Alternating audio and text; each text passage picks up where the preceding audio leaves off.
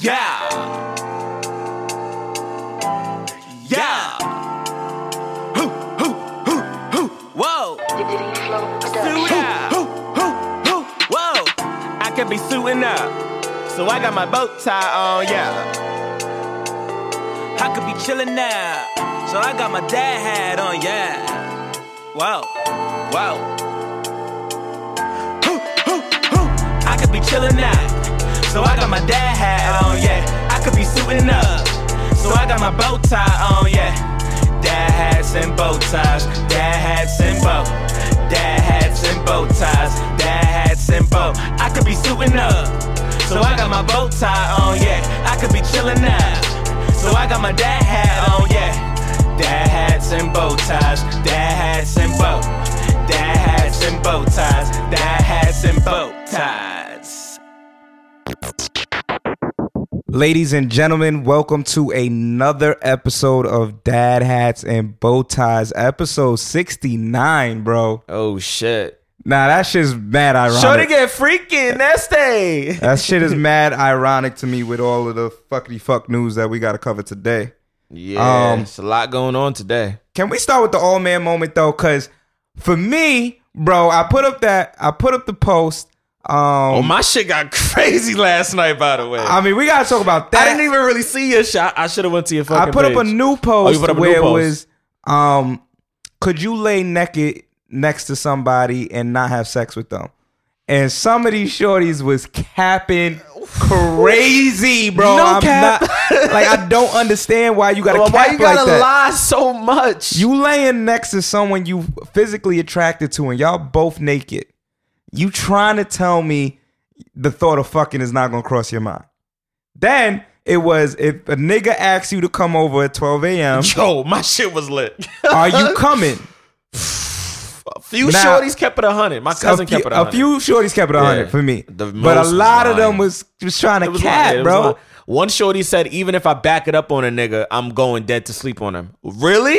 Get the fuck out of here. Yeah, stop. The nigga call you over at 12 like, yo, come through. You not going to be like, oh, let's watch a movie. Stop. The fuck out of here. If you leave your house at 12 a.m. If you physically leaving your crib, somebody told me, shorty might be going to get something at the deli. Bitch, we could be a sandwich in bed. What you talking about? Someone told me, we might just smoke and chill. Nigga, who's smoking and chilling when you coming over? At 12 a.m. I called you to come over to smoke. Nigga, I could have smoked by myself. Like, come on. What are y'all capping for? It's a lot of... Which lets me know we have to ask some more questions like this moving forward. I'm keeping it moving. Clearly, we got to keep it 100 with these questions, Every day or so, I'm dropping one. Yeah, I'm dropping one of these. At least leading up to the podcast so we have more content to talk about on the podcast. Yeah, for sure. Because we could talk about the reactions. 100%. Because these reactions is funnier than the fucking questions, and bro. the ironic part for me is like more chicks are interacting than I expected. More chicks are more interactive, but I've also been learning that niggas are interactive, just not on the page. Niggas will come in my inbox and stuff. Yeah. I'm like, come on, son. I had a couple of those. I hate that shit, though. Y'all letting these chicks literally steal the show, even though we are asking questions that are mainly pertaining to our female audience. But we need the males to chime in every once in a while, man. Throw on a comment, niggas, my nigga. Dad hats and bow ties, nigga. You know what time it is? This. Like, come on. Y'all know what time it is. But it's time to get into this shit, bro. Where you want to start? So let's just start at the fucking top, bro, because clearly everybody is a Webster's or a Merriam dictionary. niggas know what impeachment is. I saw niggas putting up screenshots of the fucking worldwide dictionary. I'm just like, yo, it's a lot going on. Well, so niggas know the word, but they don't know what it means. No, they don't know what it means. But let me clarify something that I said on the podcast. Now, I've said several times that he would not get impeached. Now, what I meant by that is the Senate will not remove him. Right, which looks like that's not what's going to happen. It was evident to me he was going to get impeached. Right. Because the House is the one who puts the impeachment articles forward. Right. So once they vote on that, the president is technically impeached. Right. Now, impeachment is then supposed to move to the president being removed from office. Okay. But what happens is the Senate has a trial to then state if the president should be removed or not. Now, Unfortunately, for those who think that this nigga's out of office, the Senate is controlled by Republicans who have already stated that they don't even care. They not removing I it. definitely heard that on the radio. Republicans was like, nah, we good. Yeah, nah, And he good. and he good. So nothing's gonna happen. So that's why I was saying in episodes prior that I don't really know what the end game is for the Democrats. Yeah, I don't know what the end game is either, to be honest. Now these fuckity fuck niggas who like Trump are all fired up. Like, yo, y'all really try to get this nigga out of here. You know, some of them are listening to what the Republicans are saying in regards to it being unfair. And now that base is fired up. And a USA Today poll that I saw this morning basically said the country is divided about if they want him impeached. It's 48-48, split down the line. Wow. So I don't know what's going to happen. That's 96. I don't know what the you don't know what the final end game. Yeah, what's the end game? I think, and I feel like this was mentioned by you or one of us on a podcast, maybe episode before, episode prior. At some point, brother, this is going to leak into the elections. I see it happen. And it's bullshit because it's going to take our mind off of what the election should be about, which is trying to see if we can get this motherfucker out of here the right way. But all of this, murky shit and all of this political stuff, I feel like there's a hidden agenda we don't know about yet. And we're going to learn about it soon because I think now that he's been quote unquote impeached, more things are going to come out now that we just like, oh, this shit is dark. We're in a dark spot right now. If the Senate was actually looking to see what happened in this particular situation, I do think darker things are coming out because Trump is actively blocking a lot of things from being shared to the Democrats or being shared to Congress in general. So I do feel like there's something there. I do feel like the Democrats need a stronger argument in order to get people who voted for Trump to really be like, nah, this nigga gotta go. Because the circumstantial stuff that you can debate whether he meant what he meant on the call or you can debate if he withheld the aid. I mean, we know that he withheld the aid for Ukraine, but the reason why he withheld it, if that's still debatable, these niggas gonna be able to get away with this shit. Big facts. Yeah, big facts. So I don't know, but we will definitely be staying tuned for sure. We're gonna definitely hear some more shit before Christmas. I'll tell you that much. So this kind of took me by surprise, but Childish Gambino has endorsed Andrew Yang for the president for Democratic. I actually like Andrew Yang. I ain't gonna hold you. When he was on the Breakfast Club, he was saying some shit. I was like, why we ain't talk about this on a podcast yet? Like, he's on to something. Well, so the reason why I like Andrew Yang is because he understands what's happening with the economy. Yes, he does. I keep talking about this. Eventually, we are going to be moving in a space where automation is going to take away large mass majority of jobs. Okay. So, for instance, you walk into Wendy's now in Soho, and to take the order, they have a bunch of machines in the front. So you can go type in your order, and then you can go to the front and just pick it up. Yeah, there's a few McDonald's in the city like that. Right. I haven't seen any. There's one in Brooklyn too. I'm lying. There's actually one in Queens, actually, right off at Hillside. They definitely have a machine. Well, there's a few in Brooklyn. Yeah. There's a few. So and again, we were talking about this years ago. First of all, we knew this shit was happening when they started taking fucking bank tellers out the bank and just started putting those kiosks. But then they started putting a kiosk where anything that you virtually could essentially get from the teller, you can get it from that machine, if not more, because it's moving faster. So it's definitely going to create a situation where, I mean, we'll talk about it later, but Ryan Leslie definitely just said in his interview in the Breakfast Club that was published today, he had the interview yesterday, he said, we got to get into coding. And at some point, some of us are going to have to get into learning how to really do things more than just pressing fucking numbers and keys on a keyboard, because that's where the fuck we headed to. Right. And he was like, jobs are going to be gone if you don't know what the fuck going on in technology. And I'm like, yeah, you got a point, bro.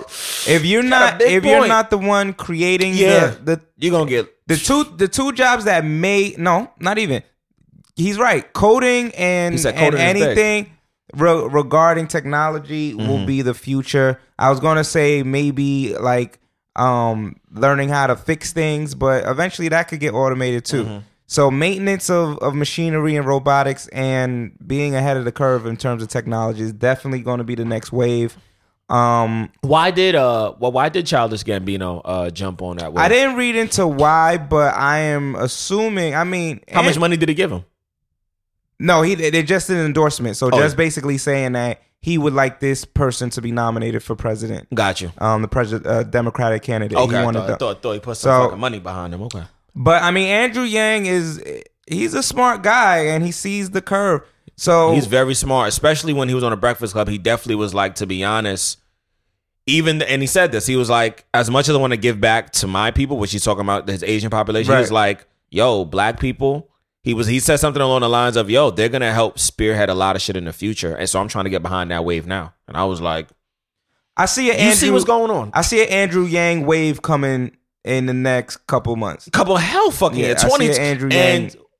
he's so confident, bro. I've heard him speak. I'm like, this dude he's smart, but he's confident, but he's like, he's waiting to do and say certain shit because he says his team has little certain slogans that they're gonna start to roll out Right. soon, and he's just waiting. I'm like, shit gonna get Nah, cooked. Andrew too confident to not know what's up. He's And- calculated, yeah. And the fact that he's still here and He's still Kamala in- Harris is it's out gone. Says a lot. tells me something, bro. Yeah, something tells going me on. he got something in the tuck. Something is double clutch, nigga. It's ready to go. Hey, he got something in the Yeah, tuck, it's my ready nigga. to go, son. So, but to harken back to the impeachment, Yeah. Tulsi Gabbard didn't vote for articles of impeachment. She voted present, which means that she was there for the vote, but did not want to vote yay or nay. Now, I don't know what that means. She was conflicted. She claims Once that you get to that stage in the game, you gotta know yes or no. We go get him out or not. But she claims that there wasn't proper things, but she doesn't know if it's to the level of impeachment. So she decided to not vote. right. Tulsi has had a string of fucking bad luck and bad, I guess, PR around her. It's looking like it's over for her. yeah, it's over, Yeah. nigga. In 2 weeks, the year is over. And I think part of it is, Okay. so a lot of conservatives apparently like her as a Democratic candidate. So I guess she didn't want to disrupt that. Right. But I like Tulsi, but I just think it's like watching someone that you know needs to grow.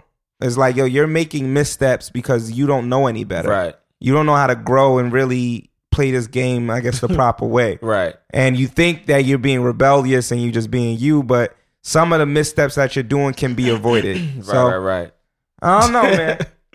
Yeah. So Big Brother Umar Johnson was on a Breakfast Club the other day, and boy, oh boy, he said a lot of things, man. And definitely for one, I've been following Umar for a long time. You know, some of you guys know I'm a member of the African Poetry Theater, so I've definitely had the privilege and honor to see Umar speak on numerous occasions, not just at the theater. I definitely went I went out and actually saw Umar in person at a school in Mount Vernon several years, probably maybe 2.5 years ago, and he definitely gave another powerful speech there, and he gave out his phone number and was really on some, text me, I'll text you back. So shout out to that. But he was talking about a lot of people thought he wasn't going to get his school off the ground. He got it off the ground. So it's official, you know, so there's no more speculation around that. The only thing is that he said that in order for him to implement some of the programs that he wants, he already raised over $750,000. He's trying to get to that $1 million mark, and he's like, the only way that's going to be possible is that, you know, people continue to support him. But one of the things that he was saying on the interview was, I didn't know how hard he was going on this shit until he said it. He really does not believe that we should be integrating with white people in terms of getting married. Like, he's really against that shit. He's like, Oh yeah, he's been I strong on really, that shit. and I feel like all the speeches I listened to, I probably was not listening to that part. I'm listening to every fucking thing else. But so my question is, in terms of the black man, black woman's plight, is marrying outside the race a hindrance or a blessing to that fight? Because even it doesn't matter if you marry somebody that's outside of being black. I think you can't fully get them on board if they just really not built for that. Even if they love you, you can't be like, yeah, babe, I'm about to be on the front line. Come on the front line. If she's not built like that and she's white, nigga, you can't force that, kid. I mean, we spoke about this a little bit before. Yeah, we did. We had a previous episode where we kind of tackled this, but I'm not that much of a fan of Umar Johnson. Okay. I think that some of his rhetoric is dangerous, and I think that because, I don't know, there's a particular set of people that just because they hear somebody speak confidently, they think that that person is knowledgeable. And Dr. Umar Johnson is knowledgeable in certain areas, but he's willingly ignorant in other areas solely because he doesn't believe it or he doesn't feel like it needs to be the case. And I think that this is one of those areas for me, because I understand his point in terms of, well, as a black person, marrying into or having intercourse within your race will perpetuate that race. When you step outside of it, you're essentially making a new race or making a new subset of that race. My problem with it is multiple pronged, but for one, race is not a real thing. Race is a construct. So there are black people that look white, there are white people that look black, and so or at least have black features, quote unquote black features. And so when we kind of like get into this, like these particulars in terms of like, yo, if you end up falling in love with a European person, you're doing your race a disservice. If you're looking at me like that from jump based off of who I may have fell in love with, I just feel like I can't really have a real conversation with you. You're already looking down upon me based off of your preset of what me as a black person should do, which I understand, but love is love. Like, there are people who fall in love and they didn't choose to fall in love with X person. It just so happened that they clicked the most. Now, I get it in the sense of when black people seek to only particularly date a particular race. I'm only dating white women, or I'm only dating Hispanic women or something like that. That I understand that point. But literally sometimes there's people that just come across somebody like, yo, this is who I love. So am I going to take away their black card because of who they love? I don't know if that's right. He still says he fucks with Byron Allen, but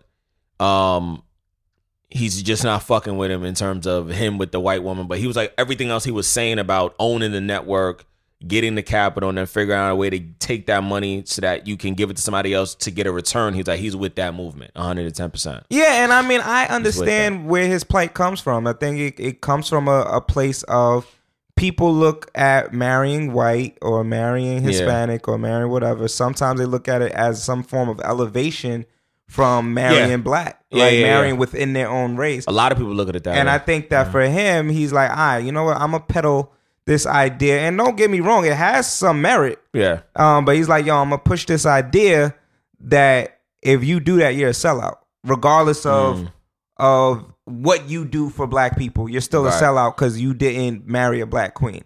And I get that. I mean, I understand. I just wouldn't go as far as calling people a sellout for that. Right. Me personally, I've kissed white women just off GP in terms of plays, sets, maybe like a dare. Been in love? No. Right. Wanted to marry? No. Wanted to date? Yes.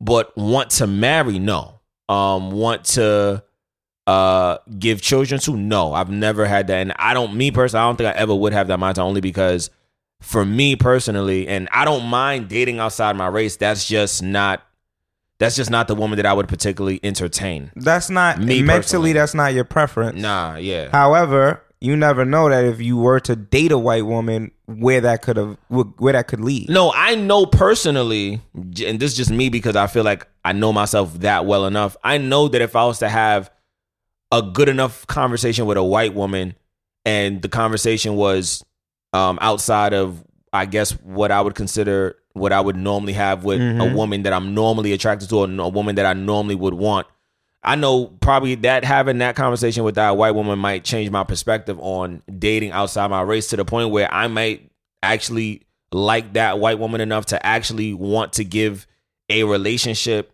a chance, and shit, I might fall in love with that white woman. And I think that I mean, to me, that's the point that I like to stick on is because there's a possibility. You never know. You never know. You never know what circumstance may arise where that might be what happens. Yeah. And yeah, you can be like, yo, I'm strong on I don't want to date, da da da da. Right. But at the end of the day, we really can't tell the future. We really don't know. Nah, we definitely don't know, kid. There's been girls that I've dated that I didn't even know I would date. And there's been girls where like they've come on to me I didn't know. There's been situations where I'm like, yo, I'm spending a lot of time with this person. I like the way this person thinks. I think I'm starting to have feelings for them. Like, or I think I'm starting to really bang with them in this particular instance. And for instance, I went to an all-white college, predominantly white college. Now, if I was to stay in that path, I would have mostly come across white women that I would have been having interactions with. Yeah, because I'm sure there was white women that you came across with during your school days that were attractive. Yeah, you're in a fucking college. Like, damn, these white chicks now if it got to a point where we started, I mean, I dated a black Nubian queen all through college. Let's get it straight. Right. But if there was a point where, like, I was like, all right, let me go on a date with shorty who's really been interested and I find attractive, who knows what trajectory that could have put me in. And I don't feel like I would have been a sellout if that's who I fell in love with. Because I still was Black Student Union. I still was the vice president of Black Student Union. I still fought for black rights. I still know what's up. So just because I fell in love with this person, does that mean that I need to lose a little bit of my black card? And I get it. In Umar's defense, he would say, because you're now diluting blackness in terms of who you're gonna end up having children with, right? And if you die, now you're giving all of your assets. And that's exactly to that what white he was woman. saying, because he was saying at the end of the day, Byron Allen, everything that he's fucking building, that shit is gonna go to that white woman. And I'm like, he's absolutely if he passes, I'm like, he's absolutely right, because he was saying, and he said he doesn't know this yet, but he's basically was saying that he doesn't know if Byron is setting up something specifically for black women. And he's hearing all this talk about network this, network that. And I'm just like, to be honest, like, and, you know, this goes to a quote that I was thinking about posting today. I might post it tomorrow, but it was a conversation that, shout out to our good brother Joshua Walker. He was talking about it a few years back. And at first, I didn't agree with it, because I always used to say whoever's in that position to give money or give help, just because they're in a position to do it doesn't mean that they have to. And that's how I felt about rappers. I felt that if you were a famous rapper, or if you're a famous person and you got bread, just because you come from a certain neighborhood or environment, that don't mean now because you got bread and because you in this position that you have to give back. Nigga, that's your choice. And now I'm like, yeah, that is your choice. At first, it was different for me. At first, I was like, nah, fuck that. You gotta give back. I remember a previous episode you had said that. And I'm like, nah, fuck, nigga, it's your choice, kid. It's dicey, but it's dicey. It's your money, though. It's, nigga, you work, but then the people help you get this. So it's, I don't know, kid. You're not a politician, nigga. You're a rapper. I feel like even the roles of responsibility is different. You a rapper, politician, probably. The mandate is, nigga, you gotta do for the community. Rapper, nigga, you touring the fucking world, nigga. Senators and shit ain't really. I think it's dicey. I agree. I mean, like you said, part of it is the people got you here. So yeah, definitely. Like, what is a big part of it? What are you gonna give back? Are you gonna give back? Because give back don't always mean money. And then the other part of it is like, but I don't really know what blood, sweat, and tears you had to do or get through in order to get to this position. True. So once you got here, like, I can't tell you what to do with your money, but I do think that your mindset should be, how can I give back? That's how I look at it. Yeah. Your mindset should be, I'm in this place, and maybe not just because, you know, I got to give back because these people put me here, but more so along the lines of, if you're aware of what's going on in the world and in politics and this and that, then you need to have the mindset that I need to start transforming my black communities now before somebody else comes in and transforms my community. Comes in, and a white person comes in and owns the buildings that you used to live in and ups the rent and makes it so that the elderly people can't pay for it, and now they got to go into a shelter or something like that. That's definitely what the fuck been happening for the last 10 years. In Brooklyn, yeah. Right? Harlem is, it's finished. Yeah. So, it's finished if you're in the space where you can do a Tyler Perry, please fucking do it. I think you should do it. But I think you should. It is your money at the end of the day. Yeah, I'm not going to tell you that you're a sellout if that's not what you decide to do with it. Right, because that's probably not even in you. Yeah, it's some people it's not. It's not in you to be like, I'm about to build a fucking homeless complex. That's probably not in your heart, kid. And I can't be like, because I feel it in mine, I'm going to say some shit to try to get to you. And nigga, it's going to get to you and then it's going to come out the other ear like, nigga, I don't have to do what the fuck you think I'm supposed to do. Yeah. Because like you said, you don't know what I had to go through to get here. You may have helped me, but you don't know the dark moments that I was just wanted to give up. My girl left me and fucking I was homeless for 3 days. I didn't eat for a week. All I had was bags of chips. I lost 20 pounds behind this shit, nigga. Yeah, right. It's real shit, bro. Yeah, speaking about real shit, Love and Hip Hop Season 10, New York City. First of all, big shout out to the good people over there at Love and Hip Hop and VH1 for giving my black ass an NDA, an opportunity to be on as background. You know, that we're adding that to the IMBD. So you guys could check my shit out, Malek Mir. I definitely watched the 2-hour premiere. Nice. Definitely did. Okay. Mainly because of Joe Budden. Not even gonna hold you. Pump it up. Yeah. What'd you think about it though, bro?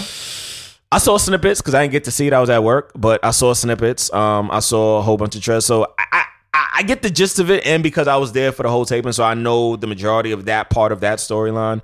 What can I say? There's definitely a lot of behind the scenes stuff that they did not record. So I definitely see the direction that it's going to be going into. I think this season is going to be one of the best seasons ever. I think it's a good comeback season. That's what it's cooking up to be, and I feel like they got all the special ingredients. You got fucking Safari in this bitch, Budden, Sin. It's gonna be a very interesting to see Remy. So it's gonna be very interesting to see what the fuck go down. I think it's a nice mix of ratchet and maturity. It's definitely a good mix between ratchet and maturity because you have people on there like My Song, Tamika Mallory, Tamika Harris, Yandy Smith, people who are in this prison reform, and then you got our, Juju with that fat ass. Oh my God. You got Jenna Ski. Who we've had the pleasure of bumping into a couple times. Right. She works really closely with Danny Deuces. Shout out to y'all. Word. So apparently she has some storyline with Fresher. Fresher got a storyline too. Oh, shout out to my guy Fresher. Yeah, so Fresher apparently is married. Didn't know that. Okay. So him and his wife is on the show. And Jenna, I don't know what I know Jenna Ski is more, Janaski as some people like to say it. Right. I know her she has some connection to Rich Dollars, and it's Rich. Rich is trying to put her on. I can't even speak. I definitely heard some shit behind the scenes when we was taping. Her name was flown by. So when you say that, I'm just like, somebody definitely did ask that, but it was a nigga that don't know him personally. So Rich just looked at the nigga, and I was like, thank God the cameras ain't rolling for it. Because that nigga was in his phone like, is this nigga serious? I'm looking around like, please don't pop on this. Yeah, so I'm interested because I know Jenna Ski, so I'm interested to see how that develops. Right. We all know about Fresher. Yeah. Shout out. I kind of feel like it's a little bit of a fall of grace for Fresher to be on Love and Hip Hop. Did not know how to fucking come back this year. No record this year. His records haven't hit since. Right. Since that one record. Well, no, I think he had another record after that. After wait a minute, definitely had it, but I don't think it hit the same way, and I don't think he's hitting the same way. I don't think he got anything that was placed on radio crazy since that. No, so get them Love and Hip Hop checks because some of them. I'm not trying to downplay the brother, but Like you said, he hasn't been hitting. Now, I'm not trying to downplay the nigga either, but nigga, we could talk about Fresher the same way niggas was talking about Joe Budden. And now look at Joe Budden. Right. So this might be this might be a down season for Fresher, but free game, nigga. You got to do what you got to do to stay relevant. You have to do what you have to do because you created a sound. You created a this whole movement around you. You'll figure it out, just like Joe Budden figured it out. Facts. So, clearly, I'm gonna keep saying that. Kimbella looks like a bird. Yeah. I never liked her. Yeah, she looks very mousy on the show. They got her looking like a little mousy 6'9"ish. And she's not all that either. Nah. And I'm not saying she's ugly. She's just not all that. And Joelle Santana, I know that's your wife. I don't want to speak on your wife, but the way they have her depicted in the show got her looking crazy. I don't know Kimbella, obviously, personally, but they got her looking real wild. I don't know. What's the other shorty named Jim Jones? Chrissy. They got Chrissy looking like a bully. But the whole season is based around Chrissy coming back to the show. I fucking loved. First of all, no disrespect to this nigga Jim Jones, man. But Jim, on fucking public television, bro, you allowed this beautiful black, because to me, Chrissy's bad. To me. Mm-hmm. Especially when I first got us Love and Hip Hop season 1. They fucking made that show. Like, legit. Chrissy claims that she co-produced it. The nigga, I believe, first of all, and Jim Jones definitely had a situation where he talked about it on the radio show and said Mona kind of took it from him. But that's neither here nor there. But Jim, you had this beautiful black woman. Oh my God, Chrissy's so bad. You had this beautiful black woman get on her knee. But she proposed to him? Yeah. And he dubbed it on national television. Now, I was watching the episode like, nah, it couldn't have been me, kid. And then she left him for 4 left. She claims they were still together. She left for 4 years and now she's back. If you leave the state and live in another state for 4 years, we not together. Chrissy, y'all not together. Yeah. And I do believe they quote unquote separate, but they also was in business together because around that time when Love and Hip Hop came, Chrissy definitely was getting ready to do her own line that Jim was putting money into at the time. Jim had just came off of the We Fly. So Jim was making mad fucking money. I mean, I'm pretty sure he's still making money now, but back then when he was having a situation with 50 and Unit, Jim was on some other shit. We was like, all right, okay, this nigga Jim out here balling on his biggest record of his career. We all was singing that shit. Anyway, all of the shit that I seen her go through and everybody else who's been watching Love and Hip Hop, to me was very unnecessary. Jim could have easily married that chick. They've been together for so fucking long. And it's like, I just hope this season is not the season that she stoops to the levels that she quote unquote thinks she had to win over a man who, and I'm not saying that because I'm necessarily not opposed. And women gonna kill me when they hear this shit. I'm not opposed to women getting down on their knee. Shit, yeah, y'all already get down on 2 knees. So why not get on a knee if you feel like that's what you want to do to prove to a nigga that you really want to be serious and be together? Why we always got to go to tradition? Why the man always got to get down on his knee? Shit, you know what I mean? But it's looking like a good season. Now, nigga, we have to get to this Safari shit because.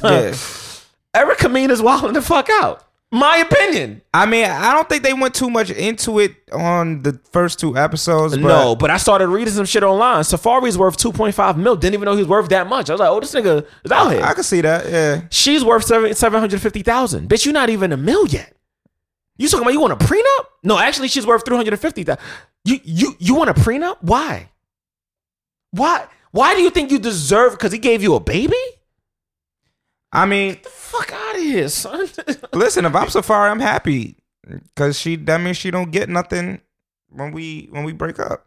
Okay. So if she want the prenup, cool. I don't know why she's asking for it in terms of he should be the nigga asking for it, right? Because he's worth more. Right, he's worth more. It could be that she wants the prenup to prove that this is about love and this isn't about anything else. So now I have a question.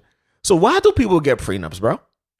Because I couldn't be married. If I'm married, me personally, we married. Fuck that prenup shit. Well, most of the time, people who aren't, I don't want to say aren't sure, but if I'm worth $40 billion and I meet shorty at the bar and she's used to making $30K, I may not know what her intentions are for us. Maybe we date for 2 years, maybe we date for 3 years.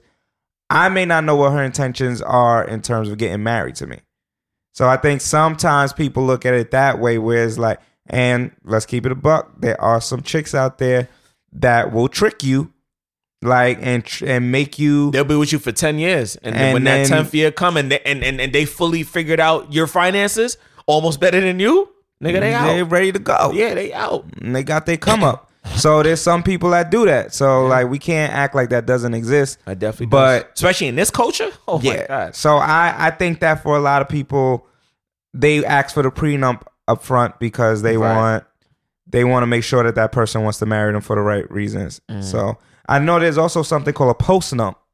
Really? What's that? That's like after you get married, you can change the terms in of the prenup marriage. Yeah. Really? Yeah, you could change the term to potentially add them in as if it was a prenup, or you can change whatever you may have agreed to before you got married. So, yo, and see, and this is the shit that fucked me up with marriage now.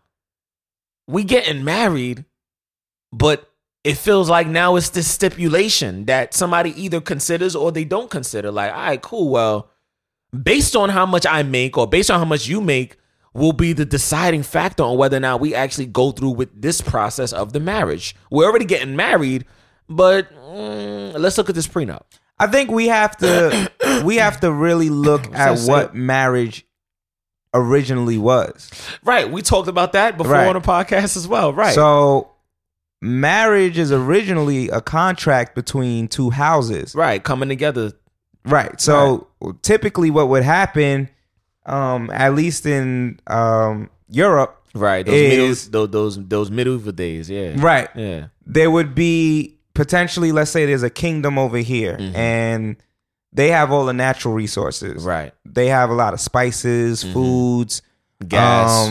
Anything that at that time was very marketable and could sell really well. Right. But there's another kingdom, and typically what would happen is there's a lesser kingdom that's like, damn, we got to move up in the ladder. How can we do it? Right. So they would form this contract where the daughter may either marry a cousin, and now there's a duke. Right. So now that kingdom is now the duke of whatever lives there. And now some of those resources are now going to that part of the country. It's like a fair exchange between those kingdoms. So the idea by the marriage. Exactly. The idea is like, all right, well, now you married our house into yours. Right. And now we'll share these resources. Right. And so that is really what marriage kind of evolved into, and it's still a contract.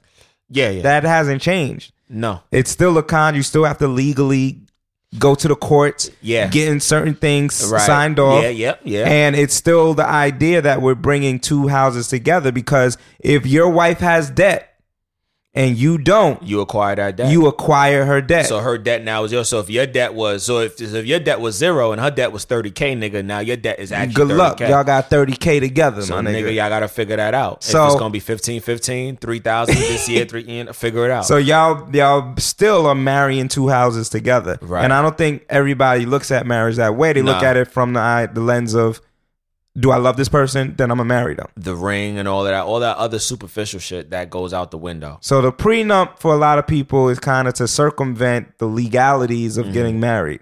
We get this prenup put in place that says that you don't get shit when things go south, and you still want to go through with it. Then I can say that you really do love me. You really want to see this work. For some people. So would you sign a prenup? I think it's circumstantial. For me, it's circumstantial. Okay. It depends on what financial state I'm in versus the person I might fall in love with. Nigga, here we go now. Boom, here we go. Hypotheticals. Yeah. You're making 4 times more than your partner is. Are you signing a prenup? 4 times. So I'm making $400K. She's making $100K. No. But if it's something where I'm making Mills, like Yeah, I'm making. Nigga, we touring off the podcast. We making money we making mills just off podcasting. I think maybe it'd have to be like 10 times or something. Like if I'm making a mil, Damn, 10 times. Yeah, that's a lot. and she's making like 100K, You signing a prenup. a prenup might come into play. You know what I mean? And I think it's time. I think it's who, right? Definitely Tom. Now, me personally, I'm not marrying nobody that I met in 2 years or some shit like that. But I know people do that. Yeah, people. I'll be like, damn, nigga. People do that. People will meet a chick. A relationship is different. Yeah. Marrying somebody in 2 years? I don't know, kid. The person I marry has to probably have been in my life for years. at least I was about to say 3-4 years. Yeah, for me, it's gotta be a good 4 or 5. Yeah. For me to really be like, all right, I'm marrying you now. Right. I know so much about you that I could blink, go to sleep, wake up, all my money around. I could wake up, my money's still gonna be there. Yeah, I know what this is about. I know that you And love now, me beyond this. the next part about it is, were we talking and together before this money came in? Because if you knew me before the money came in, that's a different you know me. Yeah. If I'm I'm meeting you after I become said individual, it's I don't know. I don't know now. Yeah, Yeah, prenup it's might dicey, have to- bitch. Yeah. Prenups. Yeah, nigga. We fucking Fuck what was we- that? yeah. Ninja? Yeah. Fucking Ninja Slice or Yeah. whatever the fuck that shit was on iPhone. Right. So before we go further into entertainment though, I Yeah. think it's really important for us to talk about what's going on in China. What's happening in China? Oh, hell fucking yeah. So Nigga. China I don't know now. is They showing changed the game. what we need to look out for in the future with all governments. And I think that this is super important, super scary, and I think people really need to take time to Guys, take pay heed attention to this part of the podcast, to this. please. So I'm gonna read the article a little bit. Basically, what it is China has allowed its law enforcement to have full access to spy on its citizens. What I mean by that is China has decided to set up a group, well, across certain regions, there's facial recognition at people's apartment buildings. So to walk in and out of your apartment building, your face is getting scanned. Right. Your phone is getting scanned. Wow. China has allowed law enforcement to know where everybody is at any moment in time based off of their cell phone pinging and the facial recognition software and surveillance cameras. So it's legal for law enforcement to see you have done a crime on I was tape. just about to say, do you know how fast they're going to be able to detect crimes now? So what happened was shit. one person that they interviewed, they jaywalked and they went to their house. The Chinese police pulled up to the person's house and gave them the $3 ticket for jaywalking. The lady said, "How did you find me?"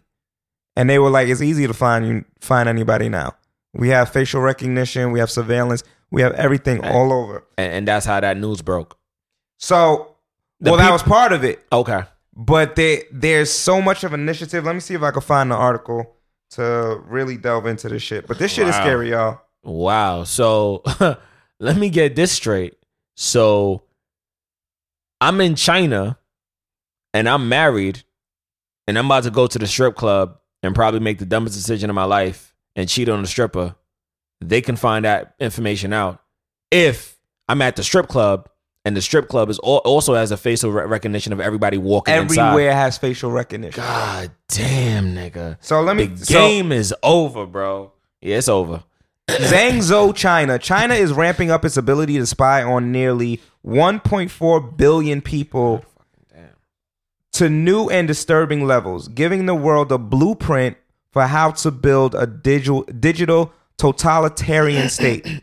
Chinese authorities are knitting together old and state-of-the-art technologies, phone scanners, facial recognition cameras, face and fingerprint databases, and many others into sweeping tools for authoritarian control, according to police and private databases examined by the New York Times. Once combined and fully operational, the tools can help police grab the identities of people as they walk down the street, find out who they are meeting with, and identify who does and does not belong to the Communist Party. The United States and other countries use some of the same technologies and techniques to track terrorists or drug lords. Chinese cities want to use them to track everybody. The rollout has come at the expense of personal privacy. The Times found that the authorities parked the personal data of millions of people on servers unprotected by even basic security measures. It also found that private contractors and middlemen have wide access to personal data collected by the Chinese government. This build-out has only just begun, but it is sweeping through Chinese cities. The surveillance networks are controlled by local police, as if county sheriffs in the United States ran their own personal versions of the National Security Agency. By themselves, none of China's new technologies are beyond the capabilities of the United States or other countries, but together they could propel China's spying to new level, helping its cameras and software become smarter and more sophisticated. This surveillance push is empowering Chinese police, who have taken a greater role in China under Xi Jinping, its top leader. It gives them a potential way to track criminals as well as online malcontent sympathizers of protest movements in Hong Kong. Critics of police themselves and other undesirables, it often targets vulnerable groups like migrant workers. I'm going to fast forward and go straight to some of the things that people themselves have said about it. Let's see. One of the police officers said, each person's data forms a trail. Wow. Let's see. Fucking case reports, yo. Yo, this shit is crazy. I want to get to this particular story that the police officer said. It's really about to go down. We hear. Control is about to get crazy with technology. And I know a lot of people are saying, well, this is China, but if it's happening in China... Nigga, it's gonna soon happen in America. Fuck you talking about? If not, it's already happening. If not happening without people knowing. Right, without people knowing.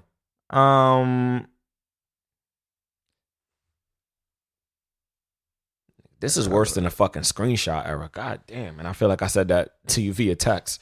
So some residents of the Shijiaqi residential complex weren't pleased when building management, at the behest of the police, last year replaced their old keycard locks with the state-of-the-art surveillance system. Residents would now need to scan their faces to enter their building. So that's one thing. Beheist, and I need to correct myself. Beheist. I fucking hate that shit. So people have this. So you scan your face. Your face is the scanner, right? And now with that, if the police are connected to that scanning system, they now know when you entered your house and when you're at home. Detecting crimes is gonna be solved within a matter of seconds at this point. Through data on our platform, we can dig out all records of a particular person and make a comprehensive analysis of the route of activities of this person. Mr. Lin, who added that his company also offered algorithms to flag women who check into multiple hotels in one night for suspicion of prostitution. Oh, shit. Yo, this shit is crazy, yo, that dog. shit is crazy, son. Yo. Damn, I want to get to the story about Shorty who... Fucking game is different now, bro. This is letting me know that certain information now, I gotta not put in my phone. Police have blanketed the region in cameras, phone trackers, and sensor-studded check-in points. Urumqi, the regional capital... I probably fucked that up, but... Urumqi, the regional capital, police sealed off 3,600 and 400 residential complexes with checkpoints and installed 18,464 sets of facial recognition cameras in them. According to data unveiled by police, presented in August, a top police official,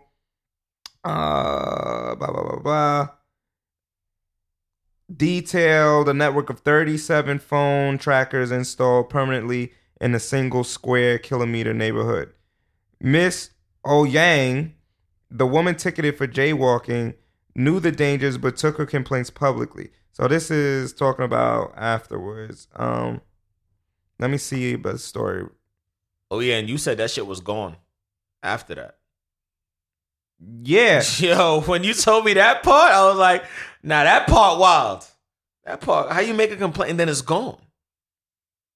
Well, so the lady said, "How did you find me?" And basically the police said it's easy for the police to find a person. Right. And then she made a complaint and started to get fearful because she felt like with all the information that they have on her, they could have done something either to her and or her information, and decided to meet with the police in like public areas and stuff. So I don't know, bro. That's just, to me, that's the scariest and most important piece of news that I've heard in a long period of time.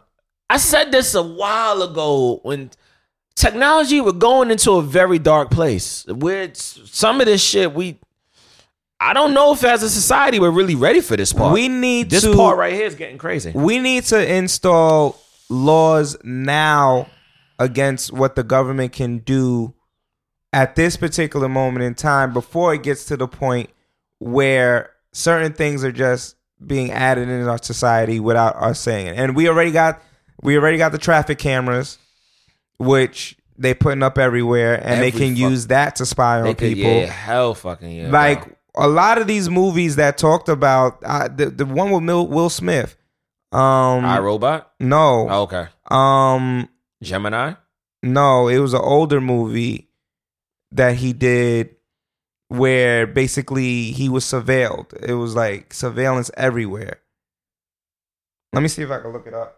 You're not talking about Enemy of the State. Yes, Enemy of the State. Enemy of the State was wild, nigga. And that was in the 90s. And that was in the 90s. That was letting us know some shit about to pop, nigga. Then you got Eagle Eye with Shia LaBeouf. Eagle Eye. Shia. Eagle Eye was fucking... Nigga. Eagle Eye was crazy. But we here. Oh, no. We here now. This ain't a movie, nigga. This ain't a movie. Jeezy voice. This ain't a movie, nigga. It's real life. And right now we still have the Patriot Act in place. The Patriot Act, boy. And for those of y'all who don't know specifically what that does, is it basically says if you're deemed a terrorist, which who is deeming you a terrorist? They could just kick in at any given time. At any given time. Any given moment, bro. They can use any resource available to them to find you. And get you. Yeah. So the government today could say, you're a terrorist. Yeah, you just reminded me about the Patriot. Because when I first read that shit, I was like, oh, this act is mad serious, bro. Like, this is a scary-ass bill that they passed. Shit was crazy. Nigga, I don't know where we're going.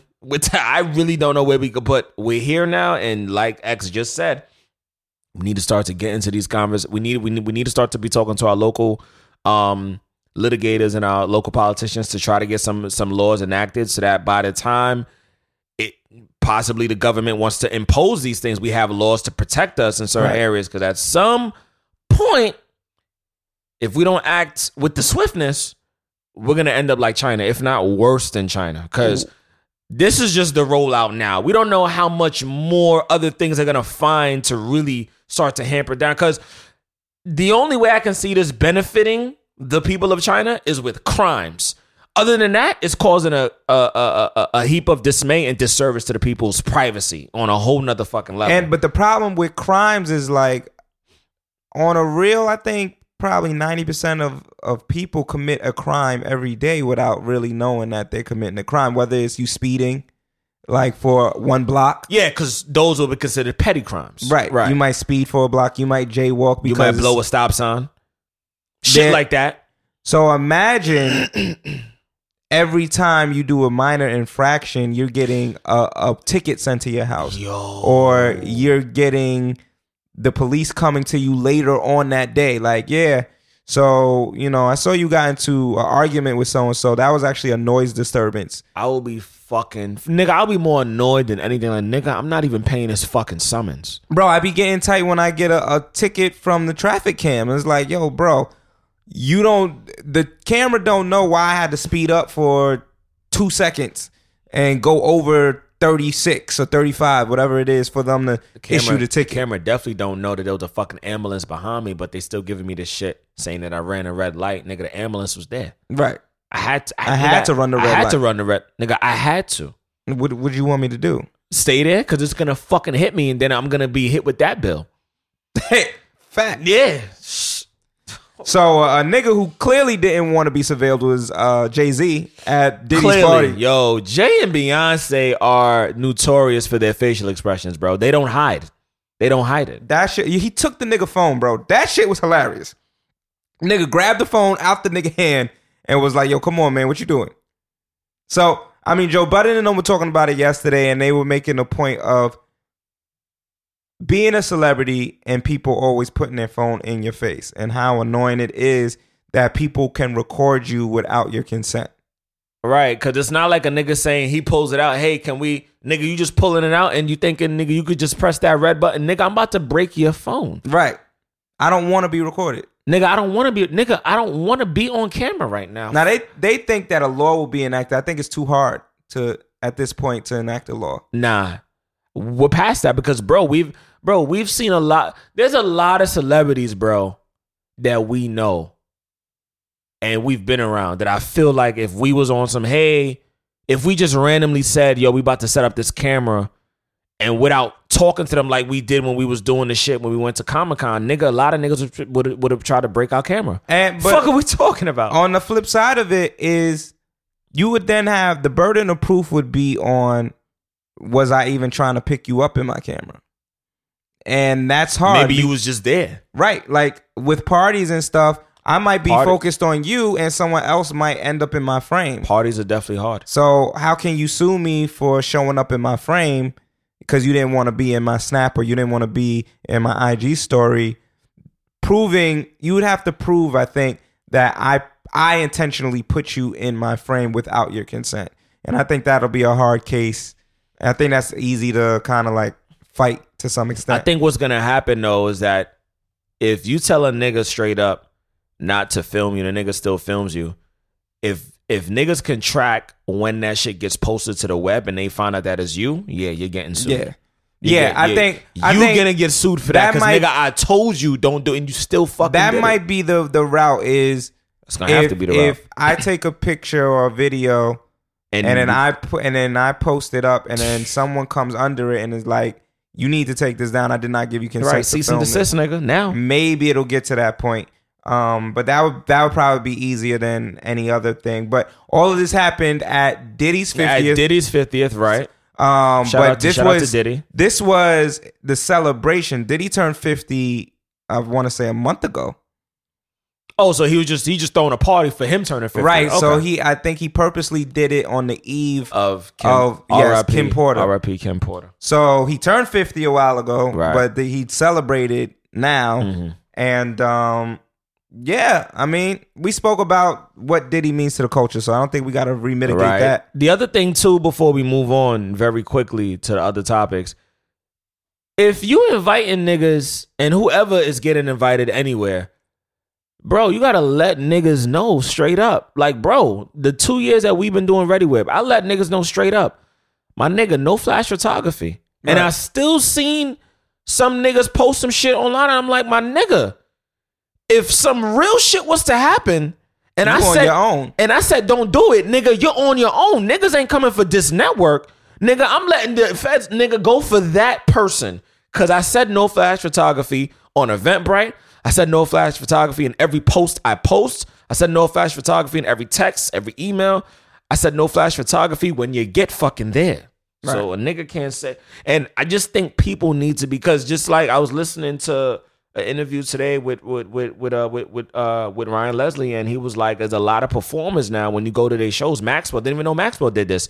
They was like, yeah, Maxwell had a show a few months ago. Maxwell told everybody when you come to the show, your phones will be confiscated, put inside of a Ziploc bag. Comedians do that. And I was like, yo, I think comedians need to do that, bro, because nigga, their jokes is bread. Yeah, nigga, I would be doing that if I was comedians do that the most. Comedians will take your phone. I'm taking your phone because my jokes. I mean, if you put my jokes on the internet and I got a tour date with 3 or 4 more shows, my whole shit up. Niggas seen the whole show already. So I agree, nigga. Yeah, I'm not doing that. I think confiscating cell phones at if you're not a comedian though, at a show that got like 20,000, that's a lot. Well, there's God fucking damn. there's a party series God fucking that came to New York, I want to say last summer, where they confiscate your phone before you get into the party. Oh, word? Yeah, you got to put your phone in the bag, and you can't be on your phone at the party. So they take your phone. Oh, they take your phone so that you can enjoy the party. They give you the sleeve. You have to take your phone and put it in the sleeve, and it locks. The only way to unlock it is to when you're leaving. So it's like a magnet lock. So you can't get in your phone so that you can enjoy the party. So you still have the phone on your person, so you can't say someone stole your shit, but it's in the sleeve where you can't get to your phone at all. Oh, so they have you deliberately locking in front of them. Sleeve. So when you come in, where's your phone?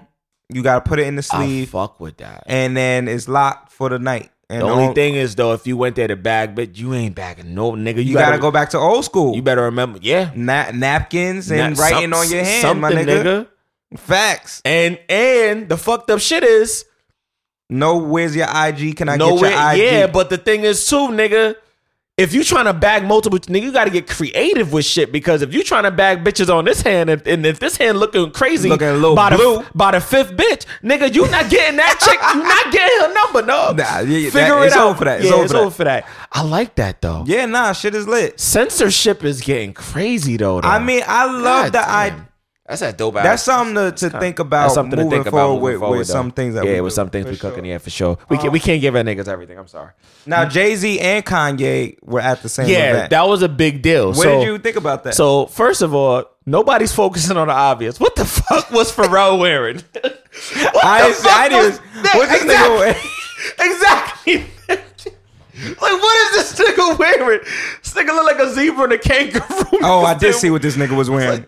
Like, what? I said, bro, we in a dead of winter. Nigga, what the fuck are you wearing? Pharrell just trying to be different Pharrell really days. just trying to be too different, bro. He look more light-skinned these days, too. I'm like, did he shave? Something? He's not Asian. Something. Yeah, he's not something. A little Kanye different. looked like he gained a little bit more weight. Kanye don't give a fuck no more. Kanye reaching for 300. That nigga's reaching for 300. He got Kim. She ain't going nowhere. She really not. This nigga dressed up as a fucking grade in silver paint. But bro, I didn't know everybody that was performing with him was like that. The whole set. I was like, wait, he convinced all y'all to be in silver? Kanye the only nigga that could convince a group of people to paint themselves silver, bro. Nigga, whose mans is this? This nigga can convince everybody else to have the same mental illness that he got. Right. I ain't never met a nigga like that. Like, I'm fucked up. Y'all all gonna be fucked up. Kanye is the Pied Piper of this fucking generation. Clearly, because y'all niggas follow him. Niggas follow everything this nigga do. I think Jay-Z, because I saw two photos. Dizzy Brown, shout out to Dizzy, posted another photo, and the photo was, we keep showing the photo of Jay's face when Kanye is greeting Pharrell and Diddy, but we don't show the photo when they actually gave each other dap. I saw that circulating. Yeah, I saw the dap. I didn't initially see that one though. Yeah, I saw it. So I agree with Dizzy that we need to start painting pictures like that, because, and to be honest, I still don't think Jay-Z fucks with Kanye. No, I still don't think Jay-Z fucks with him either, but it was good to at least know y'all in a space where y'all could even still do this. Reconciliation did happen to some extent. Yeah, we don't know to what extent. It could just be like, yo, we in the same space, we cool. But some form of reconciliation happened between two black men, and we don't often praise that or put a highlight on that aspect of black men getting over their differences. We stay in this space of they beefing. We definitely don't, and you know. I have to say, because it wouldn't be me, because we're talking about this reconciliation. Shout out to my guy Scott Morris. He definitely put up a photo of he and I today, and definitely said some shit that was, I guess, long time forthcoming, because we never had an issue, but it was a huge misunderstanding that we spoke about privately, and we're in a better space now. So shout out to black men, like my brother XAB said, coming to terms with things and being able to reconcile and not, make shit muddy or muddier on social media, because niggas will really say some shit and then somebody else will say something and then that'll make you not want to work with this person, but you don't even really know why the fuck you're not even working with this person. because y'all didn't talk because other people are involved. A lot of people So shout out to want to build an army off of being a false prophet. So a lot of people want, because they don't fuck with this person, right? They want to make sure nobody else fucks with this person, right? So they'll get that to happen by any means necessary. And we can harken back to the corny shit that happened, what was it, last week or 2 weeks ago, where one person put a grievance out regarding, I guess, a certain particular situation that they were in, and then the next nigga went and decided he wanted to follow up, nigga, and that shit was crazy. Do his grievance with a young woman, I guess, that whatever business didn't work out, but his shit was corny. It was like, yo, bro, you clearly saw X, Y, and Z do this shit earlier, and you was like, oh, this garnered whatever attention on Facebook, so let me do the same thing. Right. And let me talk about a black woman and the fact that her pussy stinks or whatever the nigga said about her pussy. This nigga was wilding, bro. And I'm like, yo, you look like a whole fucking cornball, bro. Corn on the cob, corn sandwich, corn cream, cream and corn. That nigga. Post was beyond crazy, son. It just was unnecessary, and it horrible. was clout chasing. Like, it definitely was clout chasing. Ooh, I saw this happen earlier, and my man's got 200 likes off of it. And I'm gonna tag the person, nigga. Is you crazy? For what? What are you doing that for? Yo, it was horrible. Yo, someone tagged such and such. What are you doing that for, dog? Like, we're all adults. Everybody in that sphere now is over 25. We all over 25 now, bro. All over 25. We all grown the fuck up, but y'all niggas still acting like y'all child. So you can't tell me that you didn't know that your better sense of mind would be to go call that person. You knew better. Call them. Or send them an email. Yeah, reach out to them. Reach some other way, but not like going that. On social media and then doing that Yeah. post and saying it the way you said it. You doing that for clout. That shit corny. But speaking about clout, nigga, what is this about? Educate me on this Meg Thee Stallion. First of all, I didn't know Meg Thee Stallion was 6'4". Excuse me? I didn't know Meg Thee Stallion was 6'4". Meg Thee Stallion is a real stallion then. I was like, God for nigga. I thought it was the heels that was giving her the extra oomph because I know she's tall, but I'm like, God damn, this nigga 6'4". Someone said, yo, niggas don't run from me, friend. Somebody said, yo, y'all do realize that a stallion is a male horse. I was fucking, yo. I was like, y'all niggas can't do that to Meg. Don't do that. Don't do that to her. Like, even though her laugh is out of this fucking world. Her laugh is crazy. Like, y'all niggas is wilding. But yo, her laugh is crazy though. Yo. So Meg, oh Meg God. is getting a little bit of backlash from certain fans who basically were like, you was with Moneybagg Yo during the summer. Mm-hmm. That lasted up until allegedly they parted ways last month when she was seen with Trey Songz. Trigger.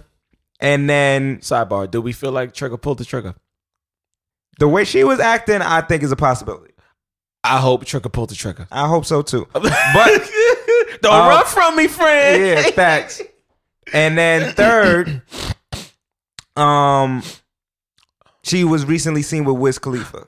And that's what Wiz K is. I'm like, Wiz Kid or Wiz Khalifa? Yes, and so she had her fingers all on his neck and was like caressing his neck in a certain type of way. Okay. And it made it look intimate. Okay. So we don't know if it's for the clout video. We don't know. Something that could be behind the scenes, maybe who knows, right? So somebody said, yo, Meg Thee Stallion is moving like she's for the streets.